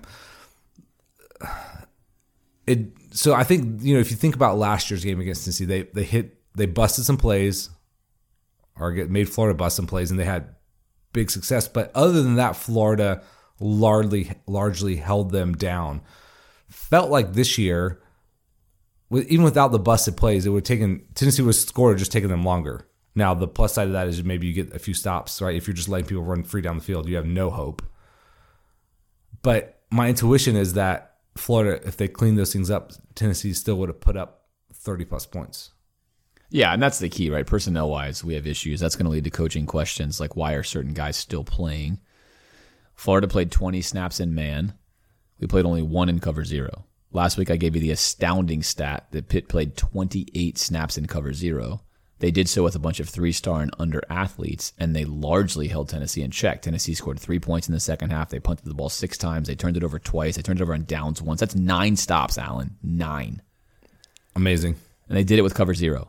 Florida instead thought, we're going to overplay the pass, underplay the run because Tennessee can't run, which might be a great strategy if Florida had linebackers. But newsflash, we do not. And we paid a heavy price for that. And on top of that, we're still playing guys like Trey Dean. And it's this point I should say this. On this podcast, our job, Alan and I's job, is not to pick on anyone. It's not personal. When we say Trey Dean is struggling out there, he's struggling out there on film and has been for years. When this happens, it's no longer Trey Dean's fault. It's the coach's fault. Trey Dean should not be out there. Trey Dean is costing Florida's football team points each and every week, and he's having no repercussions. He plays the most snaps. Bernie gives you some good plays with mainly a lot of bad plays, but Trey Dean mainly just gives you bad plays. That's not great. Helm blew a coverage. People thought Dean blew 2. I think the reality is Helm blew 1, Dean blew 1. That's not great. Those are 2 of their biggest plays, right? But the one Dean blew was unbelievably inexplicable that led to a 70-yard pass and a layup. At the SEC level, it shouldn't happen. So I was frustrated with this game plan. We wanted Florida either to play like a max zone, like being really creative, dropping a lot of guys back and then kind of spying Hooker when he runs, or playing a very aggressive cover zero, taking advantage of our athletes. And hey, how about you take Trevez off the field, take Dean off the field, and put your other corners out there, right? Put Moore and Kimber and Marshall and put all those guys out there together and cover them up. Great. And then play in the box with what you want. Get a little more creative with this. I just didn't like what Florida's game plan was. It could work in theory schematically if you had different personnel. It totally could. If you have Alabama and their personnel, Alabama would probably play Tennessee much like Florida did. They probably will play them much like Florida will, but they're going to shut them down with their undersized, their undermanned guys in the box. They'll do it. They'll stop them. So that is schematically sound with different talent. I think it was a little bit of a dream to do this against Tennessee with our talent, and I think it sits our best talent on the bench, which is our depth at corner. I think that's where we're best. And I think we largely tried to win this game with Trey Dean and our linebackers kind of playing the flex roles. And that, to me, Alan, is a mismatch of personnel and talent. And I really, really hope the rumors I'm hearing, which are that there's going to be several guys benched on defense for younger guys, is true and real, because I'm done with it. I've had enough of it. This season is already over when it comes to winning anything. We're 0-2 in the SEC for the first time since 1986. It's time to build the future. I don't need to see those guys anymore. They tried their best. Thank you for your service. You're not good enough on film. Anyone else must get a shot here. Anyone else must be building for the future, because we're just wasting time and snaps. And that's direct to say, but it's the reality, and it's time for that to end. Yeah, and I totally get what they're trying to do with this, right? It's not nonsensical. Like, you play the veteran guys and hope that you can pick up some wins until the young guys come along. But right now, you're not getting anything from the older guys that you wouldn't get theoretically from the younger guys, right? Busted plays, mistakes, filling the wrong gaps, right? It's hard. It's hard to watch those young guys, especially at linebacker, fill the wrong hole or keep making mental mistakes over and over, just not understanding what they're going to do. I understand as a coach that would drive you nuts. But it's not like you're getting all that much better production from the older guys. So I agree with you 100%. Yeah, and I really appreciate what you said. Defensively, it didn't seem like we schematically couldn't stop them, right? That we were doing some just stupid stuff. We weren't going to be able to execute that game plan with the players we had on the field. And that's where it feels like, as you said, is a dream. Could it have worked? Certainly, but not with the guys you're asking to do it. And that feels like you're just hoping for a good result. And that's not really, hope is not a plan, And there's sometimes where, okay, we're overmatched and we just got to do some stuff and hope they mess it up. Let's do a bunch of crazy stuff. That's a fine, if you're a team that is way less talented, throw whatever against the wall and see if it might work. But as you said, we are talented in certain areas, productive in certain areas, and we didn't play to those strengths as much as we could have. And that feels like it's a missed opportunity to try that. And as you said, it was not like Pitt plays them 2 weeks from now and we could be like, man, I wish we'd actually have seen that Pitt tape of what that would do if we had tried that.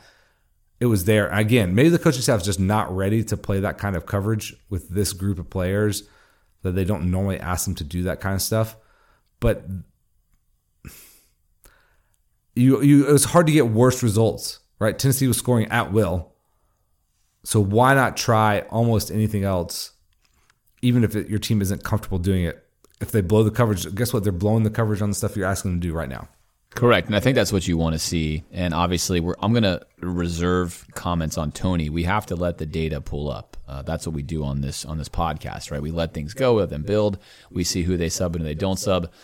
It'll be, measured in years before, and years being this is year one, that's year two, before I come on and say things like we said about Grantham when it was clear we had seen enough data. Eventually it hurled it and we said, this is it. I've seen enough. I've seen all I need to know. This is what he is. This is what we have.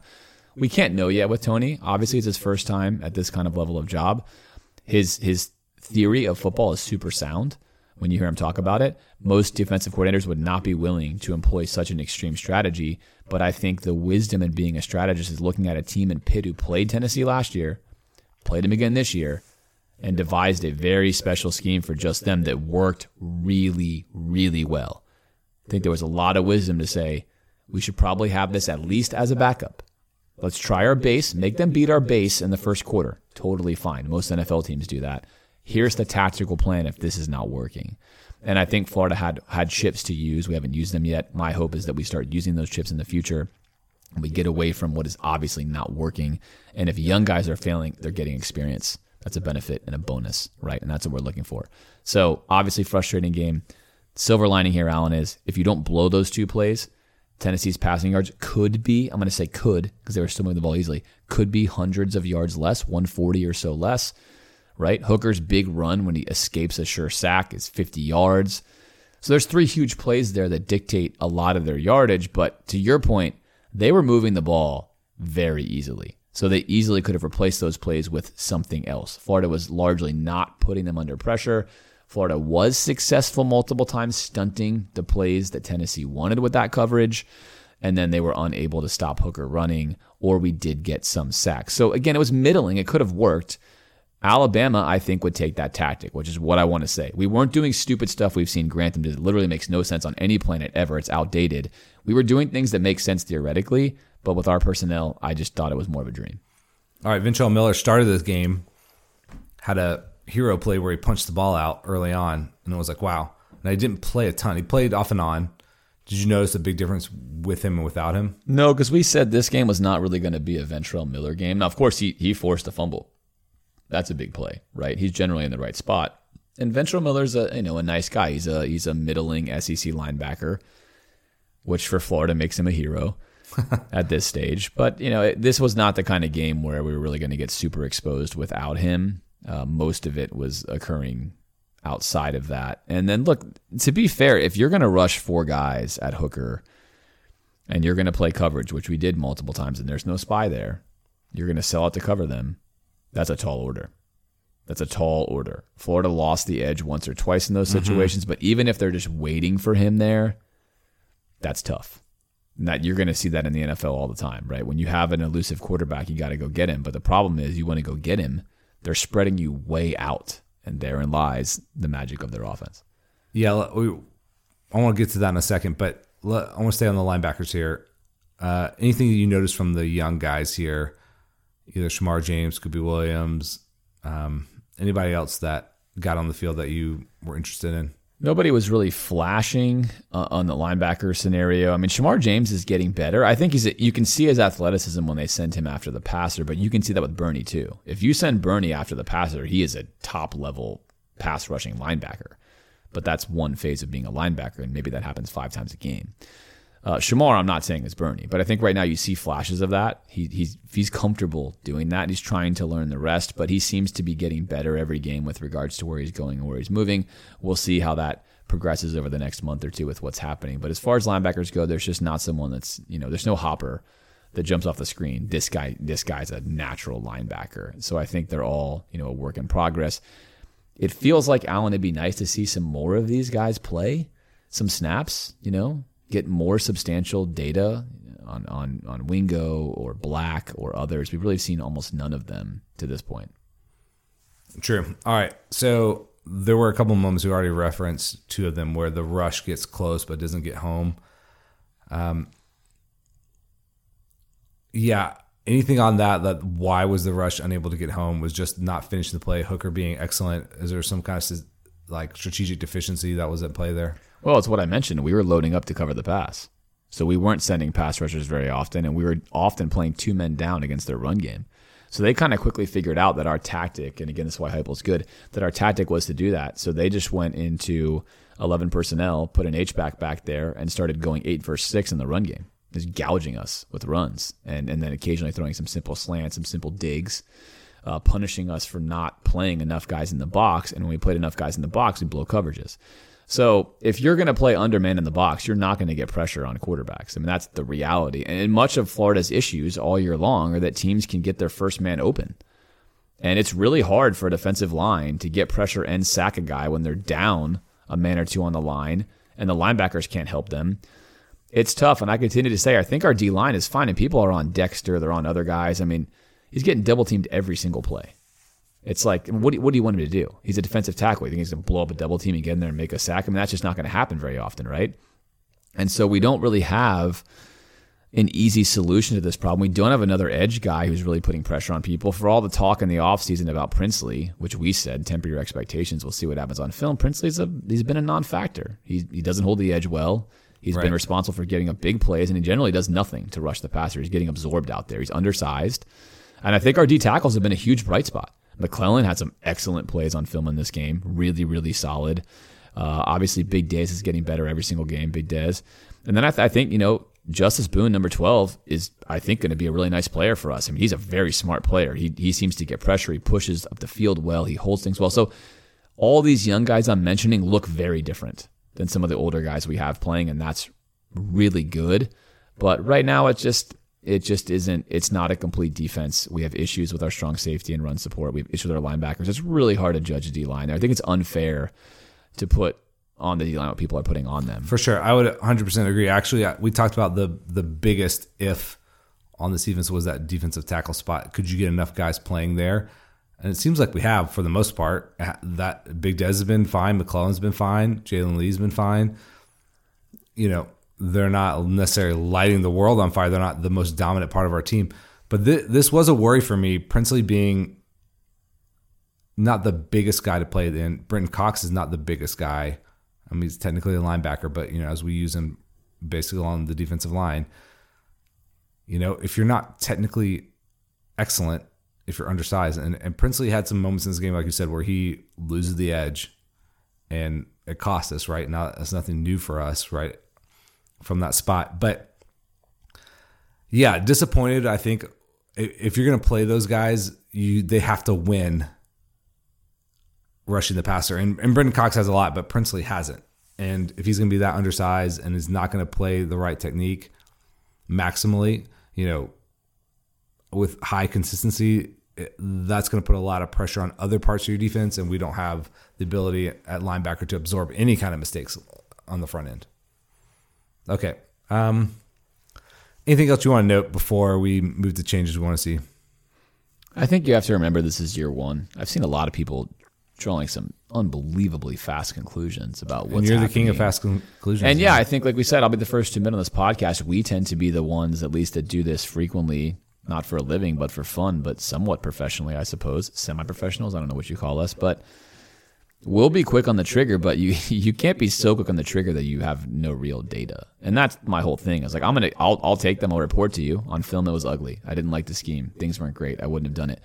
I'll report back on that until eventually I have enough data to say, here's what I think the future holds. But I'm nowhere near that point, and neither can anyone else possibly be anywhere near that point right now, especially because we continue to see their own guys playing really, really well. Devin Moore does everything right on every single play.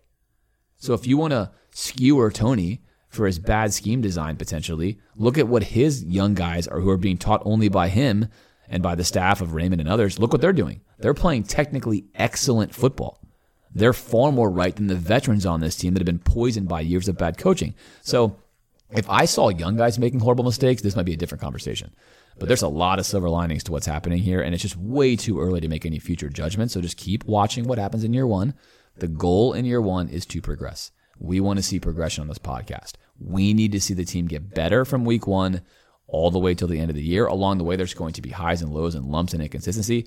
But if this team is not appreciably better by the end, and if you're not going to get different players on the field, then we'll start to have some questions that we have to ask. If it does get better, then year one will be a success, because that means you're setting yourself up for a year two where you have more of your own guys, a bigger recruiting class, etc. So that's what I would say is ease off any big hot takes right now. Keep watching, keep collecting data, keep paying attention to what's being put on film. Well said. I would 100% agree with that. We're 4 games into this regime, and it's not it's not like the house is on fire necessarily. Now, defensively, there's been some bad stuff, but again, there's a lot that had to get fixed. So yeah, and the good news is we played 3 top 15 teams, which people say, but the bad news is it's a little bit disingenuous because Louisville beat USF 41-3 last week. Right.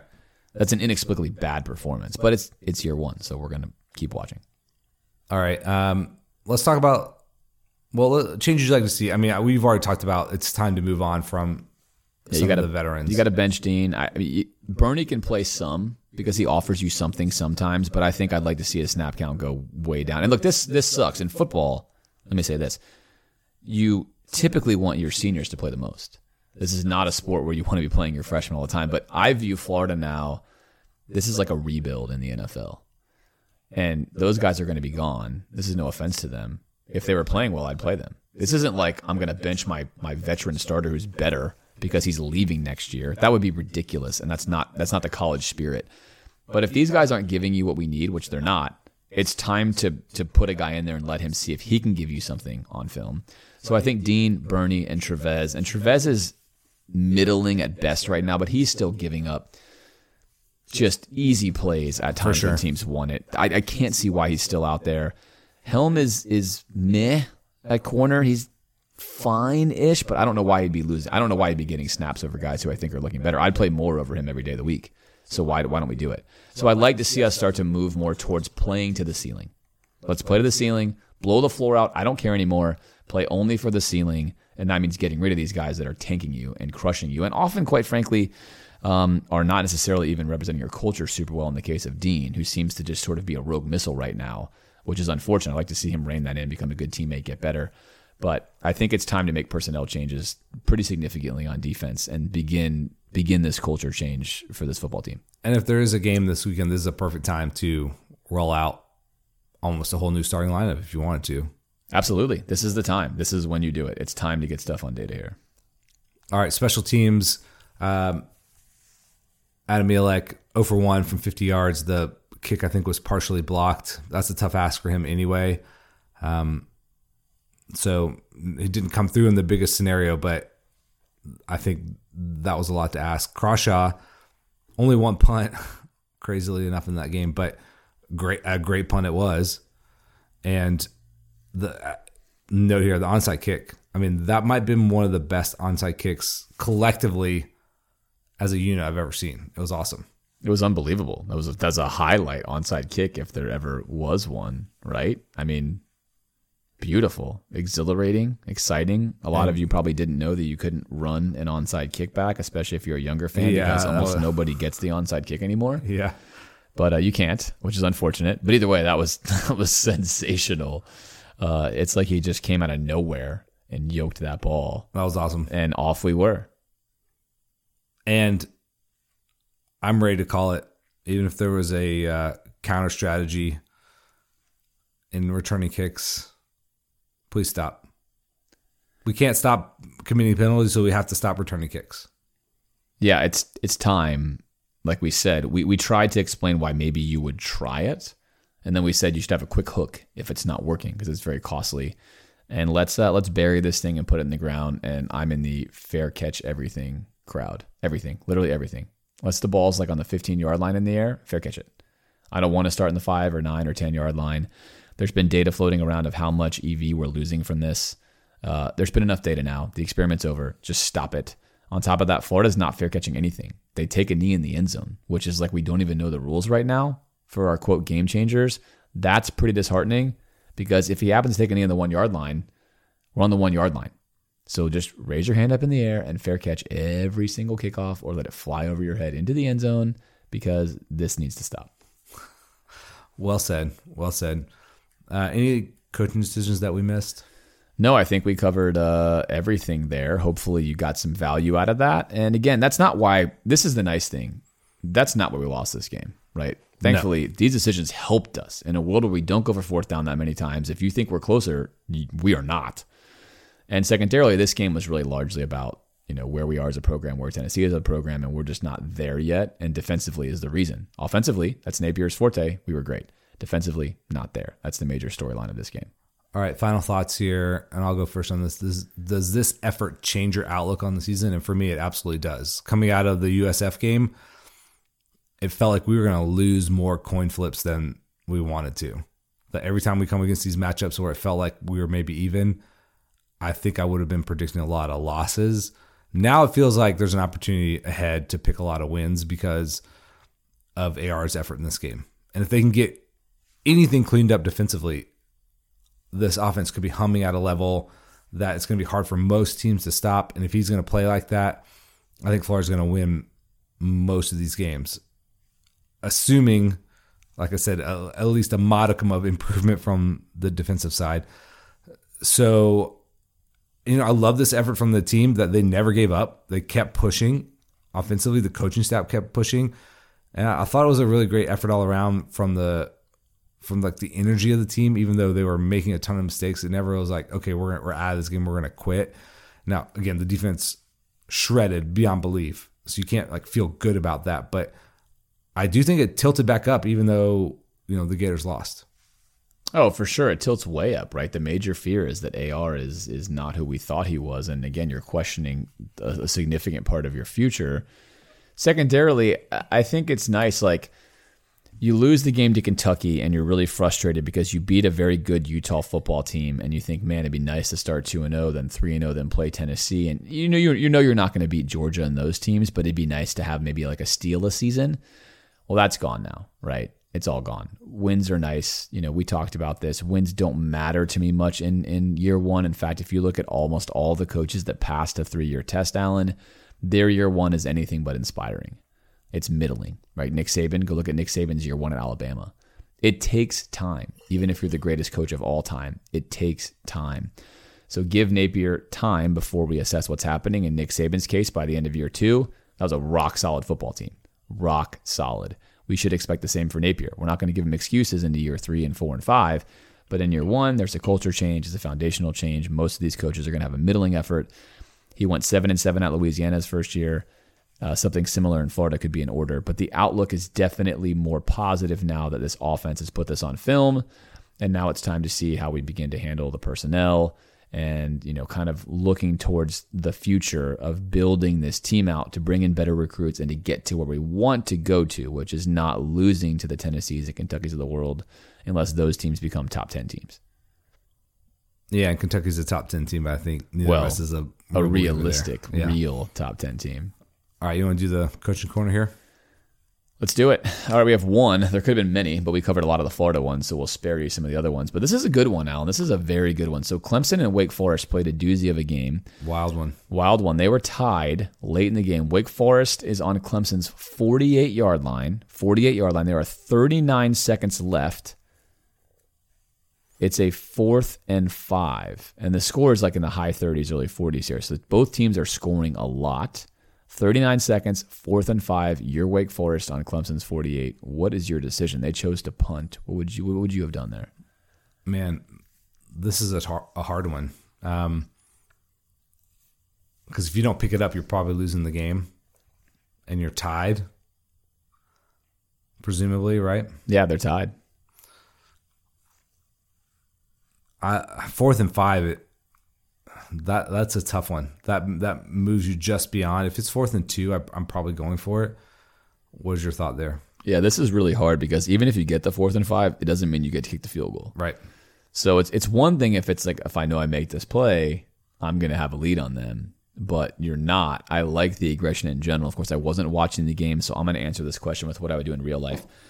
If I felt like by this stage of the game I had a play that had a 75-80% chance of winning, of course I'm running it. And I think that's the way you have to look at it. You can't look at it as oh, what if I don't get it? You got to look at the math. If you punt and you go to overtime, what are your odds of winning statistically? It's let's say it's 50%. I'm just going to make a number up.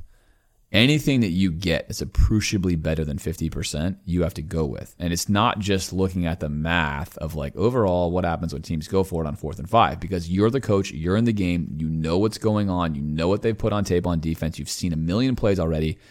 If you have something you like and there's tendencies that are there and you've saved a play and you can get it and it's 65, 60% even, that's your best chance of winning this game. You got to do it. Of course, I don't know that information, but that's how I'd view it. Without knowing that, I could make the decision either way, depending on what my team is doing and what they're doing on defense. In this case, I'm not going to say that's wrong or that's right, but hopefully that's kind of the insight on what I think and I hope they were thinking in that situation. Sam Hartman was on fire in that game. He was. So I'm sure it was hard for them to sit that down. And in the first overtime, both Clemson and Wake Forest scored. So, that was a tight, crazy game. Could have gone either way. And always you can look at what your opponent hopes you do. That's the great thing, right? Go back to that rule. What would Dabo Swinney have hoped Wake Forest did there? And I would have had to have watched that game to know. But whatever he hoped to do the opposite. And I don't know the answers to that question because I didn't see the game. But there you go. All right, let's read some patrons here. Yeah. Let's thank some dono-ers throughout the years. All right. First one, just David. Let's go, David. Matt Bordas, AJ Singh, Jacqueline Addy, Wilbert Van Cool. That's a great name. Jimmy Koch, Scott Greenberg, Daniel Rychek, Cameron Todd, Bob Beatty, the one and only JT. There it is, the most positive fan ever who told you and I, Alan, on game day that we had no faith in Florida and that we were wrong. They were traitors. Yep. Not sure how that works. I don't know what he is now for being, delusional. There you go. Leo Bruner, Matthew Cox, Zach F., Amar Vady, Shannon Bradley, Barry Averett, Kevin Trepanier, Wade Bayless, Wayne Patterson. What's up, dude? Michael Viramontes, Kyle Chapin, Stephen Toscas, Lakeside Gator, Josh Heflin, Ryan Delk, Thomas Burgess, Sean Steers, Robert Land. Then we got G. Diaz, Guillermo Diaz. Guillermo Diaz, there he is. Chacon Diaz and DiVirgilio, one of the founding members. Let's go, G. Adam Walters, Andrew Rutledge, Cameron White, Jamie Wagner, Brandon A. Blake. Mark Peden, Stephen Ward, Daniel Welch, Bill Hood, let's go Bill, Ann McQuinn, Edwin Hernandez-Gunn, Connor Segmeister, Rack2411, Richie Legler, Mark Chmielowski. That's a good one. I don't know. Write to me when I butchered that. Again, I'm DiVirgilio. I get it. Matt Bryant, John Arabi, Andrew Mosley, and Brandon Hensley. And also it should be mentioned that Megan Fowler, now known as Megan Gibson, had a level up that got deleted from this sheet early, but there you are, Megan. In case you thought I missed you, I didn't miss you. She's kicking it up there in Nashville. Good work. All right, games we picked to recap, Alan. Week 4 slate. You beat me on this one. You went 8-4. I went 7-5. So now you're a healthy 32-24 in the season. I'm 31-25. So we're both doing pretty well here. Let's see. We had West Virginia favored by 3 over Virginia Tech, and West Virginia smokes Vautech 33-10. Yeah, it's a good win for West Virginia. Virginia Tech, I'm still not sure where they are at as a program. Yeah, ever since Frank Beamer left, right? They haven't quite found their footing. Number 17, Baylor, playing quite the weird schedule as again, dark horse favorite. They went on the road to your Clones. Clones were favored by 2.5. You and I both took Baylor, and Baylor took care of business 31-24 in a shootout. Yeah, this is a good game. Baylor, they have another good one this week coming up. But yeah, they're a solid team. I think Iowa State's pretty solid too, just a little less flashy. Yeah, absolutely. Number 22, Texas. Oh, Texas. Wow. I'm glad I followed the rule here. I just followed you because you knew I couldn't get it right otherwise. Texas Tech takes care of business and beats Texas 37-34. Texas was winning this game fairly handily, and they let Tech come back and win. There's a bunch of fun field storming videos from the Texas Tech fans. This is great for them. Someone pointed out that this might be the last time Texas plays there in a long time. Very true. When they moved to could SEC. Could be a long time. Their last time hosting, they take them down. That's got to be and they're gonna get to carry that forever in that state when they talk about those games. So loved it. Notre Dame at North Carolina. B-Red's got to go Heels. Note here, unfortunately for the Heels, who you and I both picked straight up, Notre Dame all of a sudden scores 45 points. I guess anybody can score on North Carolina. Yeah, and North Carolina scores 32, which is like a great output against Notre Dame. So clearly North Carolina has questions about their defensive coordinator. Number 15, Oregon, favored by 7 on the road against the Cougs. The Cougs almost get this done. They're super feisty this year, but Oregon wins a tight one, 44-41. Yeah, I thought they would keep this close, and they did. They're spunky. Same with Oregon State, which we'll get to in a minute. Utah goes on the road as 14.5-point favorites at Arizona State, which we said felt like free money, and wins easily 34-13. Yeah, for sure. I mean, Utah is solid. Arizona State. What is the opposite of solid? They're liquid? Yes. They're porous. I don't know. They're weak. They're gaseous. They're gaseous. Maryland, go Terps, baby. Go Terps. I doubted them. You doubted them. They were right there with Michigan until the end. They go down 34-27. Yeah, Michigan hadn't really played anybody. I mean, not that Maryland is a juggernaut, but it calls into a question a lot of like Michigan stuff. Now, it could be just a one-off that they ramped up in competition. They didn't play well, but interesting. We'll keep an eye on that. Yeah, I think that Michigan fans are worried. The recruiting seems to be down. Last year maybe is A little bit lucky. We'll see. Wisconsin on the road against Ohio State. Ohio State looked like the team many people, including myself, thought they would be. This game was over at the end of the first quarter. They wound up winning 52-21. I took Wisconsin in this game, and I regretted it immediately. Yeah, but in this next one, you made the right decision. Let's Kansas State, a team a lot of people liked, took a surprising loss the week before and then goes to Oklahoma and gets the dub. I was fairly confident about this 41-34 in a very entertaining game. Yeah, for sure. Oklahoma getting 13, I felt very confident taking K-State there. I thought they'd rebound. They play Oklahoma really well. Yeah. Every year. They do. They've won 3 of the last 4 meetings against Oklahoma. And, of course, if you've been not paying attention to what's going on out west, Adrian Martinez, the former Nebraska quarterback, who lost a bunch of close games to Oklahoma, gets a win here. All right, number 10, Arkansas on the road against A&M. A&M takes care of business here. It was a 2.5-point line. So we wind up getting a little backdoor loss win. They stoink it off the uprights to win the game. Soul crushing. 2 games ended in the same way where the football basically bounces off the top of the upright, which I've never seen it happen twice this weekend, right? Unreal, right? I mean, I don't know. A&M is crazy.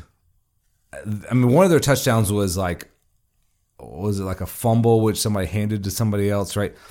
I still don't think they can score at any kind of rate. So if you're going to be able to put points on them, they're going to lose. But they were able to hold this one close, got a defensive touchdown. And this has got to be painful for Arkansas because it was right there for him. Yeah, DJ Durkin is doing work with that defense there at A&M. Good stuff is happening for them. The offense is MIA. Not good. All right, number 7, USC, 6.5-point favorites over Oregon State. Oregon State, we said, was really feisty. We both took them with those points. We were correct, but Lincoln Riley remains undefeated, a 17-14 win on the road. Yeah, they escaped this game, which I don't think a Clay Helton team would have escaped. Oregon State, they're tough. I mean, they're going to give everybody problems. USC, I think they're good this year. Are they the 7th best team in the country? I don't know, but who is at this point? I mean, is Clemson number 5? Probably not. So I think USC is definitely on the way up, but they're not all the way there. They're not all the way there for sure. No, definitely not. But a great year 1 for Lincoln Riley. Of course, not exactly playing the competition that maybe some other people are playing, but gets a win in a low-scoring game, which I think if you're an offensive coach, you relish those. All right, Clemson, as we talked about, went on the road to Wake Forest. They were 7.5-point favorites. You and I both took them. Wake Forest in overtime succumbs to them 51-45, but they get the losing cover. News around the leagues, though. Minnesota crushes Michigan State. A lot of people, including myself, had faded Michigan State before the year. Felt like they just weren't going to repeat what happened last year, and so far, that's looking possible. Yeah. Middle Tennessee State, though. Hold on, but that mega contract they gave Mel Tucker for no reason. Yes, was way too early. Like, what had he done? Like we said, he hadn't passed a 3-year test. They should have talked to us. Man. Middle Tennessee destroyed Miami. This was not like they got lucky or it was fluky. They just consistently beat them from the first whistle to the last whistle. And now for all of those Miami fans that were so full of themselves in the offseason, so vibing with the Cristobal era and all the recruiting and paying everyone, I wonder how they're feeling now. I mean, it's okay to lose to Texas A&M, certainly. Oh, of course. On the road? Yeah, 100%. This was, I don't know, inexplicable. MTSU is not like a fantastic program. They were beating them over the top over and over and over again. Huge play after huge play. Yeah. Crazy. Absolutely. Jeff Collins, a guy who's a very good defensive coordinator, is fired from Georgia Tech and is now on the market. I'm sure he will get picked up somewhere as a DC in the very near future. Yeah, I mean, people are asking, could Florida hire him to be on the staff as an analyst? I mean, I don't think they would do that, but he'll be good somewhere, I think. I thought he would do well at Tech. I thought it was a decent hire, but obviously did not work out. Yeah, and that's you gotta hire someone and see what they can do, right? If you knew how somebody was going to do in the job, then you'd be a prophet and not an AD. All right, Daytona Steve, another loss this week. He had Florida, he had Tennessee. He had Tennessee first of all, which again, Daytona. We got to sit down and have a talk with you. How could you possibly pick Tennessee to cover versus your own school? That's the most embarrassing thing ever. You deserve to lose. I'm glad you lost. You called it Little Peyton parlay. Again, Little Peyton is not a Tennessee fan. He's a Florida fan. So Little Peyton gets his revenge. Daytona Steve goes down. We'll see what he's got this week with his hurricane parlay coming up in just a bit. All right, SEC roundup, Alan. Yeah, LSU beats New Mexico 38-0. Nothing Cool. to see there. Yeah. But yeah, I think Brian Kelly's team is going to get better. Again, I'm going to keep saying it. He's a good football coach. UGA beats Kent State only 39-22. This game was contested, if you will. I don't know who saw that coming. I certainly didn't. No. I'm not sure what happened there. I didn't watch 1 second of it, obviously, but it was somewhat close for a while.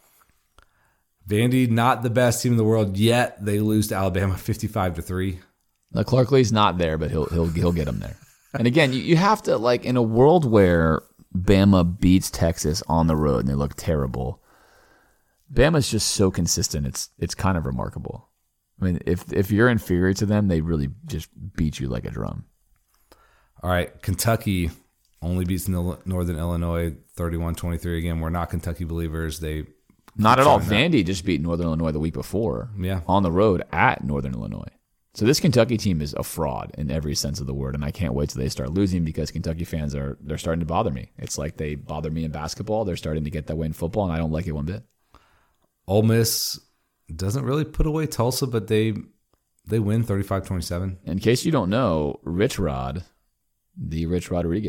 who used to be a prominent, high-profile coach, is at Tulsa, and he's got them rolling over there. He almost took down Lane Kiffin. That would have been disappointing for them. All right, Auburn, in one of the weirder games I've ever seen, even though I didn't watch it, watching the highlights. They win 17-14 in overtime. I mean, Missouri misses a chip shot at the end to win. And then they have someone running in. If you haven't seen it, go look at it. Running in for a score, and he just drops the ball. Crazy. So Brian Harsin gets a reprieve, lasts another week at Auburn. This is one of those games, if I'm an Auburn fan, I was not rooting for a win. I would not have been rooting for a win. It's like, this is going to have to be done eventually. Let's just do it now. I mean, both those schools right now, both those programs are not in good shape. Mississippi State beats Bowling Green 45-15, and South Carolina over Charlotte 56-20. Yeah, so most SEC teams still not playing anybody yet. Certainly Florida's played by far the hardest schedule in the SEC, the second hardest schedule in the entire country, if you're looking at the analytics. So a very different experience. But this week, unless the hurricane wipes us out, Alan, we might have a very different experience. All right, Eastern Washington, the Eagles are actually the Gators' next opponent. Again, we're not going to spend too much time here. They're not an opponent that's going to challenge Florida in any significant ways. At least, hopefully not. Hopefully not. And most likely, it seems like this game might, I don't want to say most likely, who knows? It's Monday afternoon. We don't know. A big possibility this game is not played. So we'll see. Which sucks for Eastern Washington. I think there's some level of money they get in the event of a cancellation, but I mean, Scott can correct us here. But I don't know. But either way, you want this game. You need this game for your program. You count on it. So they certainly would want to make it happen if they could.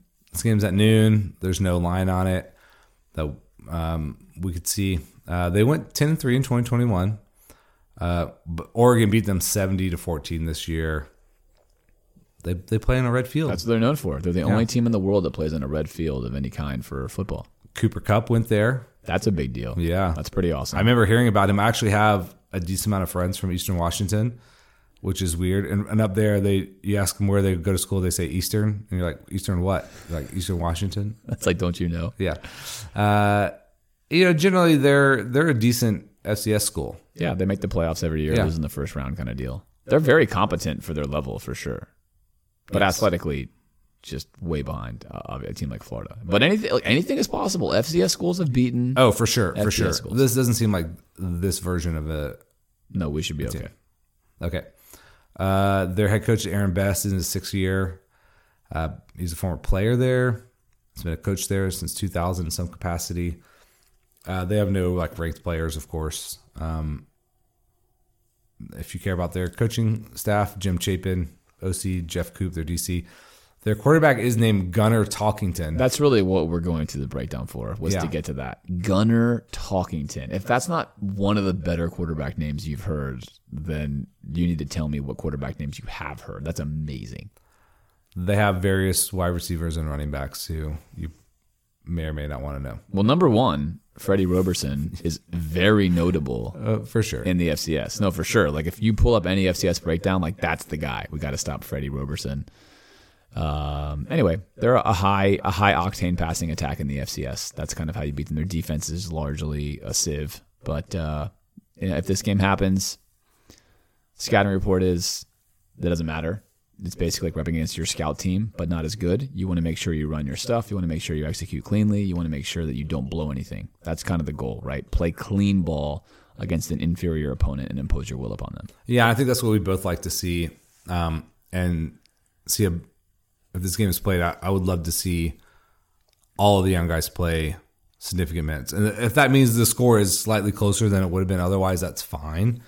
If people are freaking out about that, and they would need to calm way down. But I would love to see these guys, even if they make a lot of mistakes, I'd love to see them get the majority of the snaps in this game. Oh, yeah, especially because, our other guys are making lots of mistakes anyway, so let's make that happen. Do you want to do a prediction, or what do you think? Yeah, might as well. If the game happens, we'll make a prediction. I think we just skip the keys to the game because we're going to both say that it's a matter of style for this one. We want to see progression. You want to see your coach use this week as a, hey, focus and play clean and put good stuff on film. You don't want to see them come out sloppily and treat it like a bunch of, like a scrimmage. Like, this is a chance for you to play clean and perfect. For sure, which would be their correct default probably. Not the Florida players, but just athletes in general. It's a nooner. There's not going to be a lot of energy in the stadium. And this is where Nick Saban excels. He gets his guys to play perfect football, clean, solid, strong. And Napier is cut from that same cloth. So it's a good example for Napier, I think, to see who his players or who of his players are going to respond to what he wants them to do versus the ones who are going to, kind of just dog it and show up and no big deal. All right, prediction then. I guess I'll go first. If the game happens, Florida's defense, of course, I think is safe to give up some points here in this game. They shouldn't probably get more than 10 to 13, but until proven otherwise, I'm going to go on the higher end of this number and say 13, and I'm going to say that Florida, should be somewhere around 50. So that feels safe. Could be much higher. I'm not sure what we're going to do with playing AR and other stuff. I think you're probably going to see Kitna in this game, Miller if he's healthy, perhaps even our boy Kyle Engel towards the end, but I'm going to go 50 to 13. Yeah, the only reason I would think that we might not score if we were going to play like Jack Miller in this game, correct, to get him some reps, I think it would be higher. But I was going to go in the high 40s. I'm going to go 48 to 20. Nice, 20. I like it. There yeah, you go. That's respecting our defense at the right level. Gunnar Talkington maybe. Gunner's going to be gunning. Puts up some points here. That maybe, especially if we're playing 4-string guys late in the game, there might be some garbage time stuff here. Yeah, I think you're right. All right, it is time for the HelloFresh live read, one of my favorite times of the week. With HelloFresh, of course, you get farm-fresh, pre-proportioned ingredients and seasonal recipes delivered right to your doorstep. You can simply skip that grocery store and count on HelloFresh to make your home cooking easy, fun, and affordable. That's 3 good things. That's also why it's America's #1 meal kit. Everyday Amber May, who is our resident dietitian, who is going to be giving another review since HelloFresh is kind enough to send us more goodies. Hello. We'll be reporting back very soon as she receives those next week. So we'll have a fresh update from her. But in the meantime, if you want to try these meals for yourself, you can get 65% off from HelloFresh. Go to HelloFresh.com/GNFP65 and use the code GNFP65 for 65% off plus free shipping. Okay. As opposed to the last couple weeks, there's a ton of fun games this weekend. Which could be great because if we're stuck at home in a hurricane with lots of rain, nothing better than watching college football. There you go. All right, Friday night, number 15 Washington favored by 3.5 at UCLA. These lines are weird to me. Chip Kelly's still there at UCLA. You wouldn't necessarily know it, but Washington is vibing right now. Are they good on the road? What's UCLA going to give you? Washington's got more talent.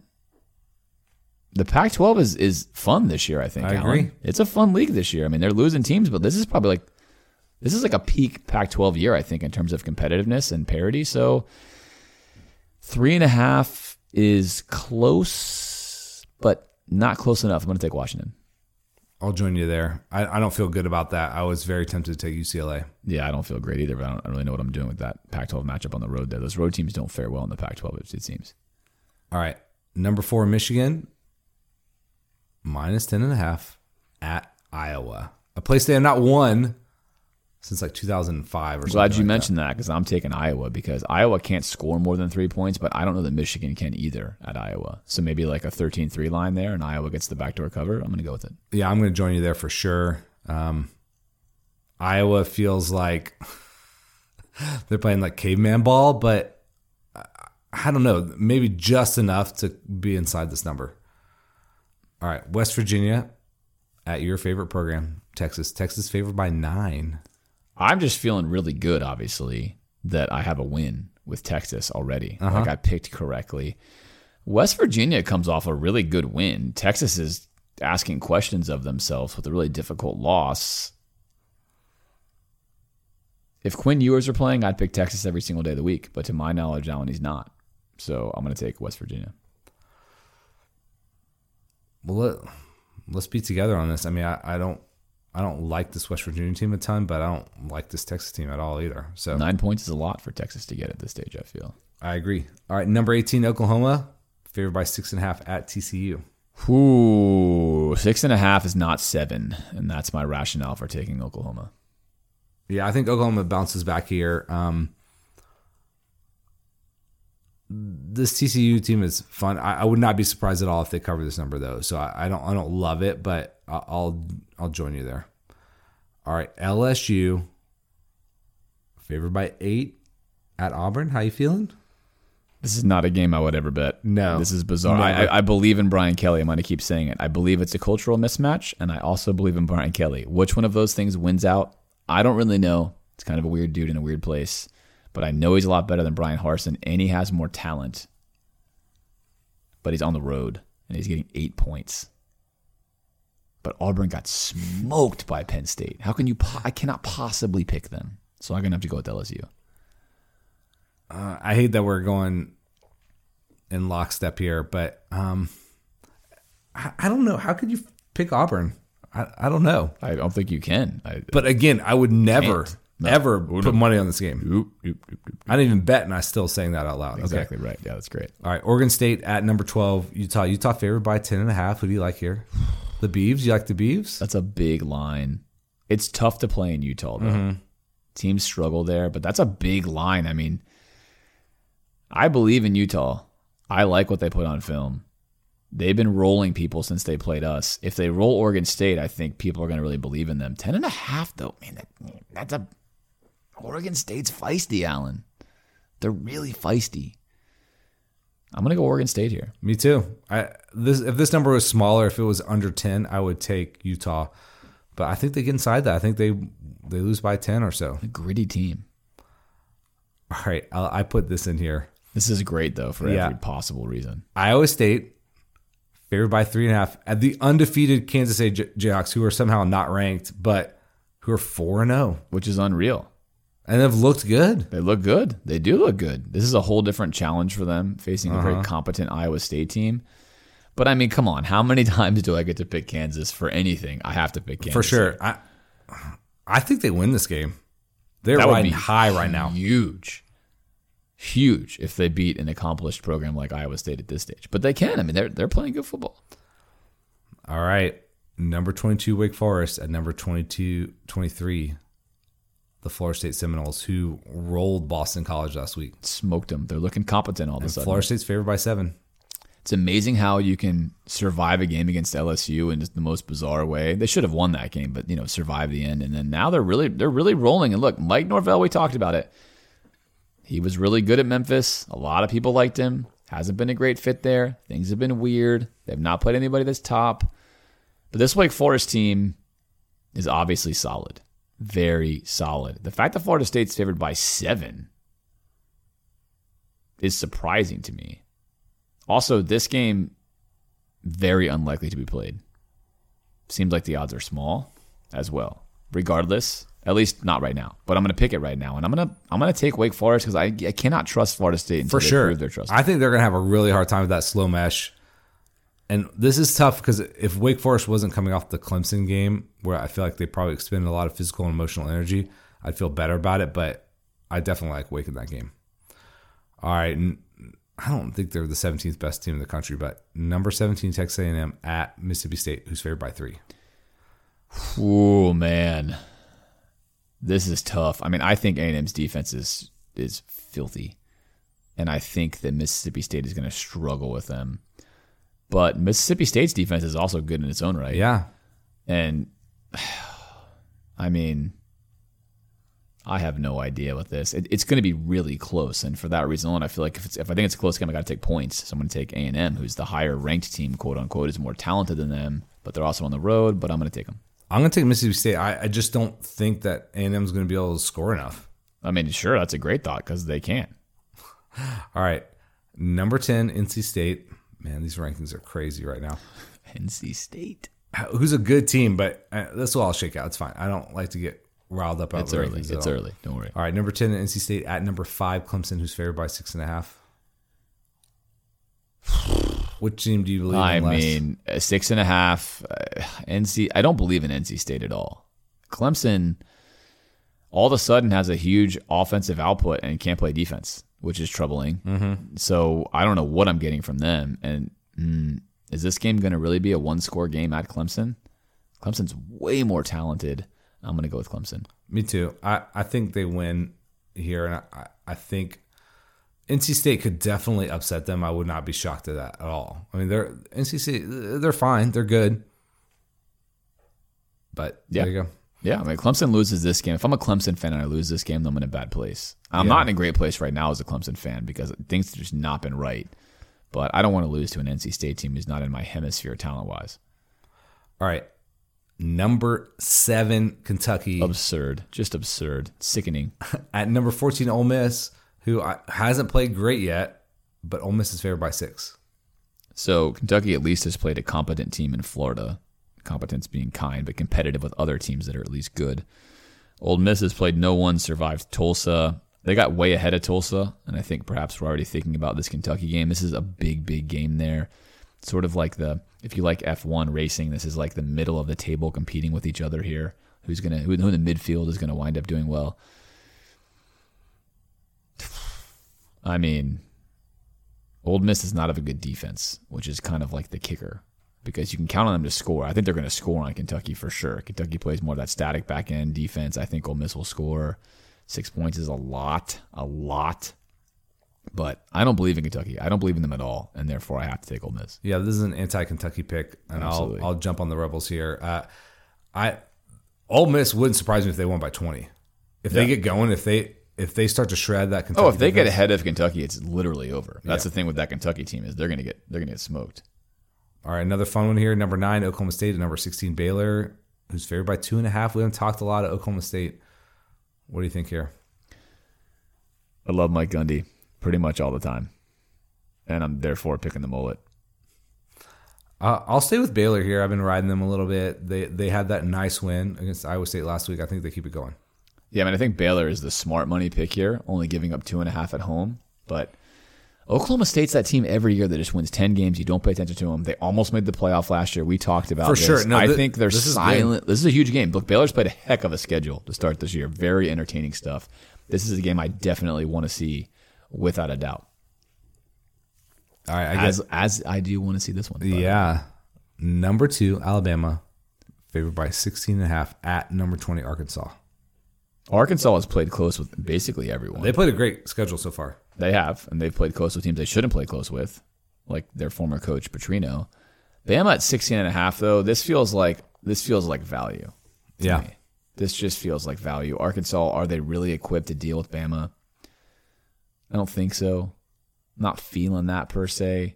But then again, Pittman is a good line of scrimmage coach. They're good at the front, and that's what makes them competitive in all these football games. You can't push them around.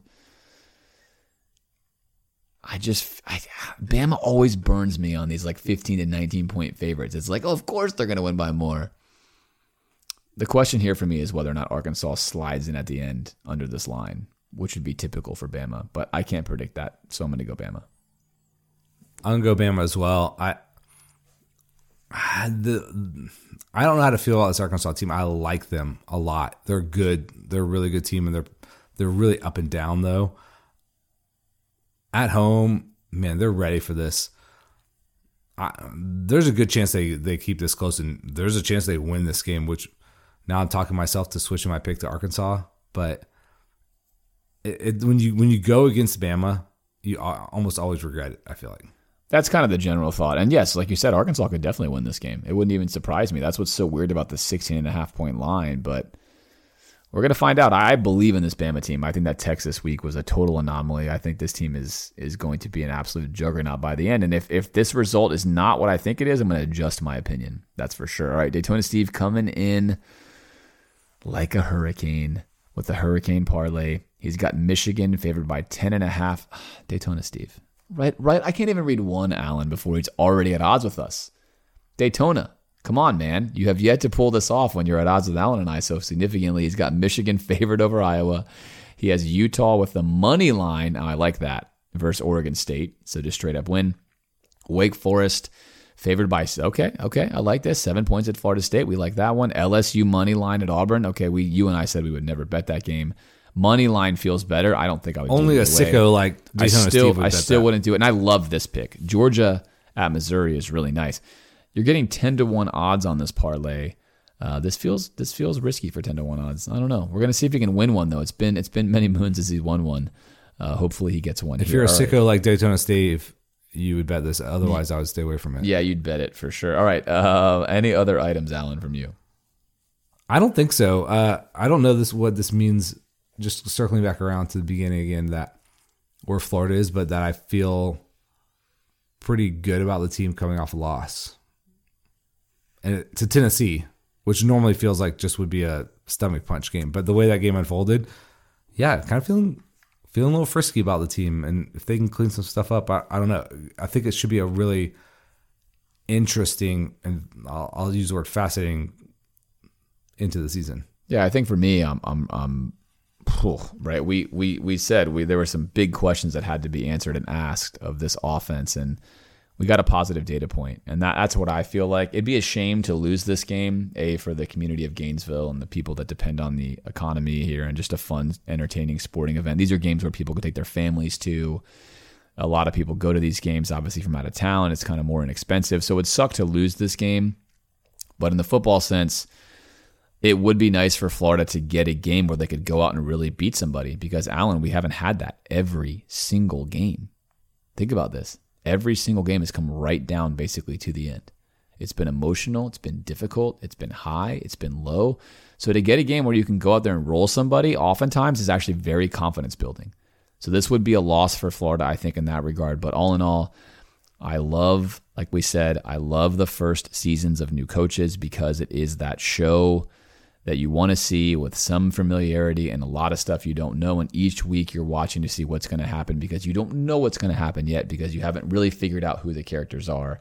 That's where we still are in this storyline. I think it's prudent to remember that and to enjoy watching this stuff unfold and be frustrated when things occur that obviously shouldn't occur. But we'll see if we get one more data point this weekend for Florida football. If not, be safe out there depending where you are with the hurricane. I know if you're a lifelong Floridian like Alan and I, it's very easy to sort of just look at hurricanes as a overhyped event, but I know for sure if it hits where you are and you're in the direct line of path, it's anything but that. So we'll pray for the best result. Obviously wish you guys a great and wonderful week and weekend, and we'll be back with you, as always, next Monday, where we bring you either coverage on Florida's game or coverage on their upcoming game against Missouri.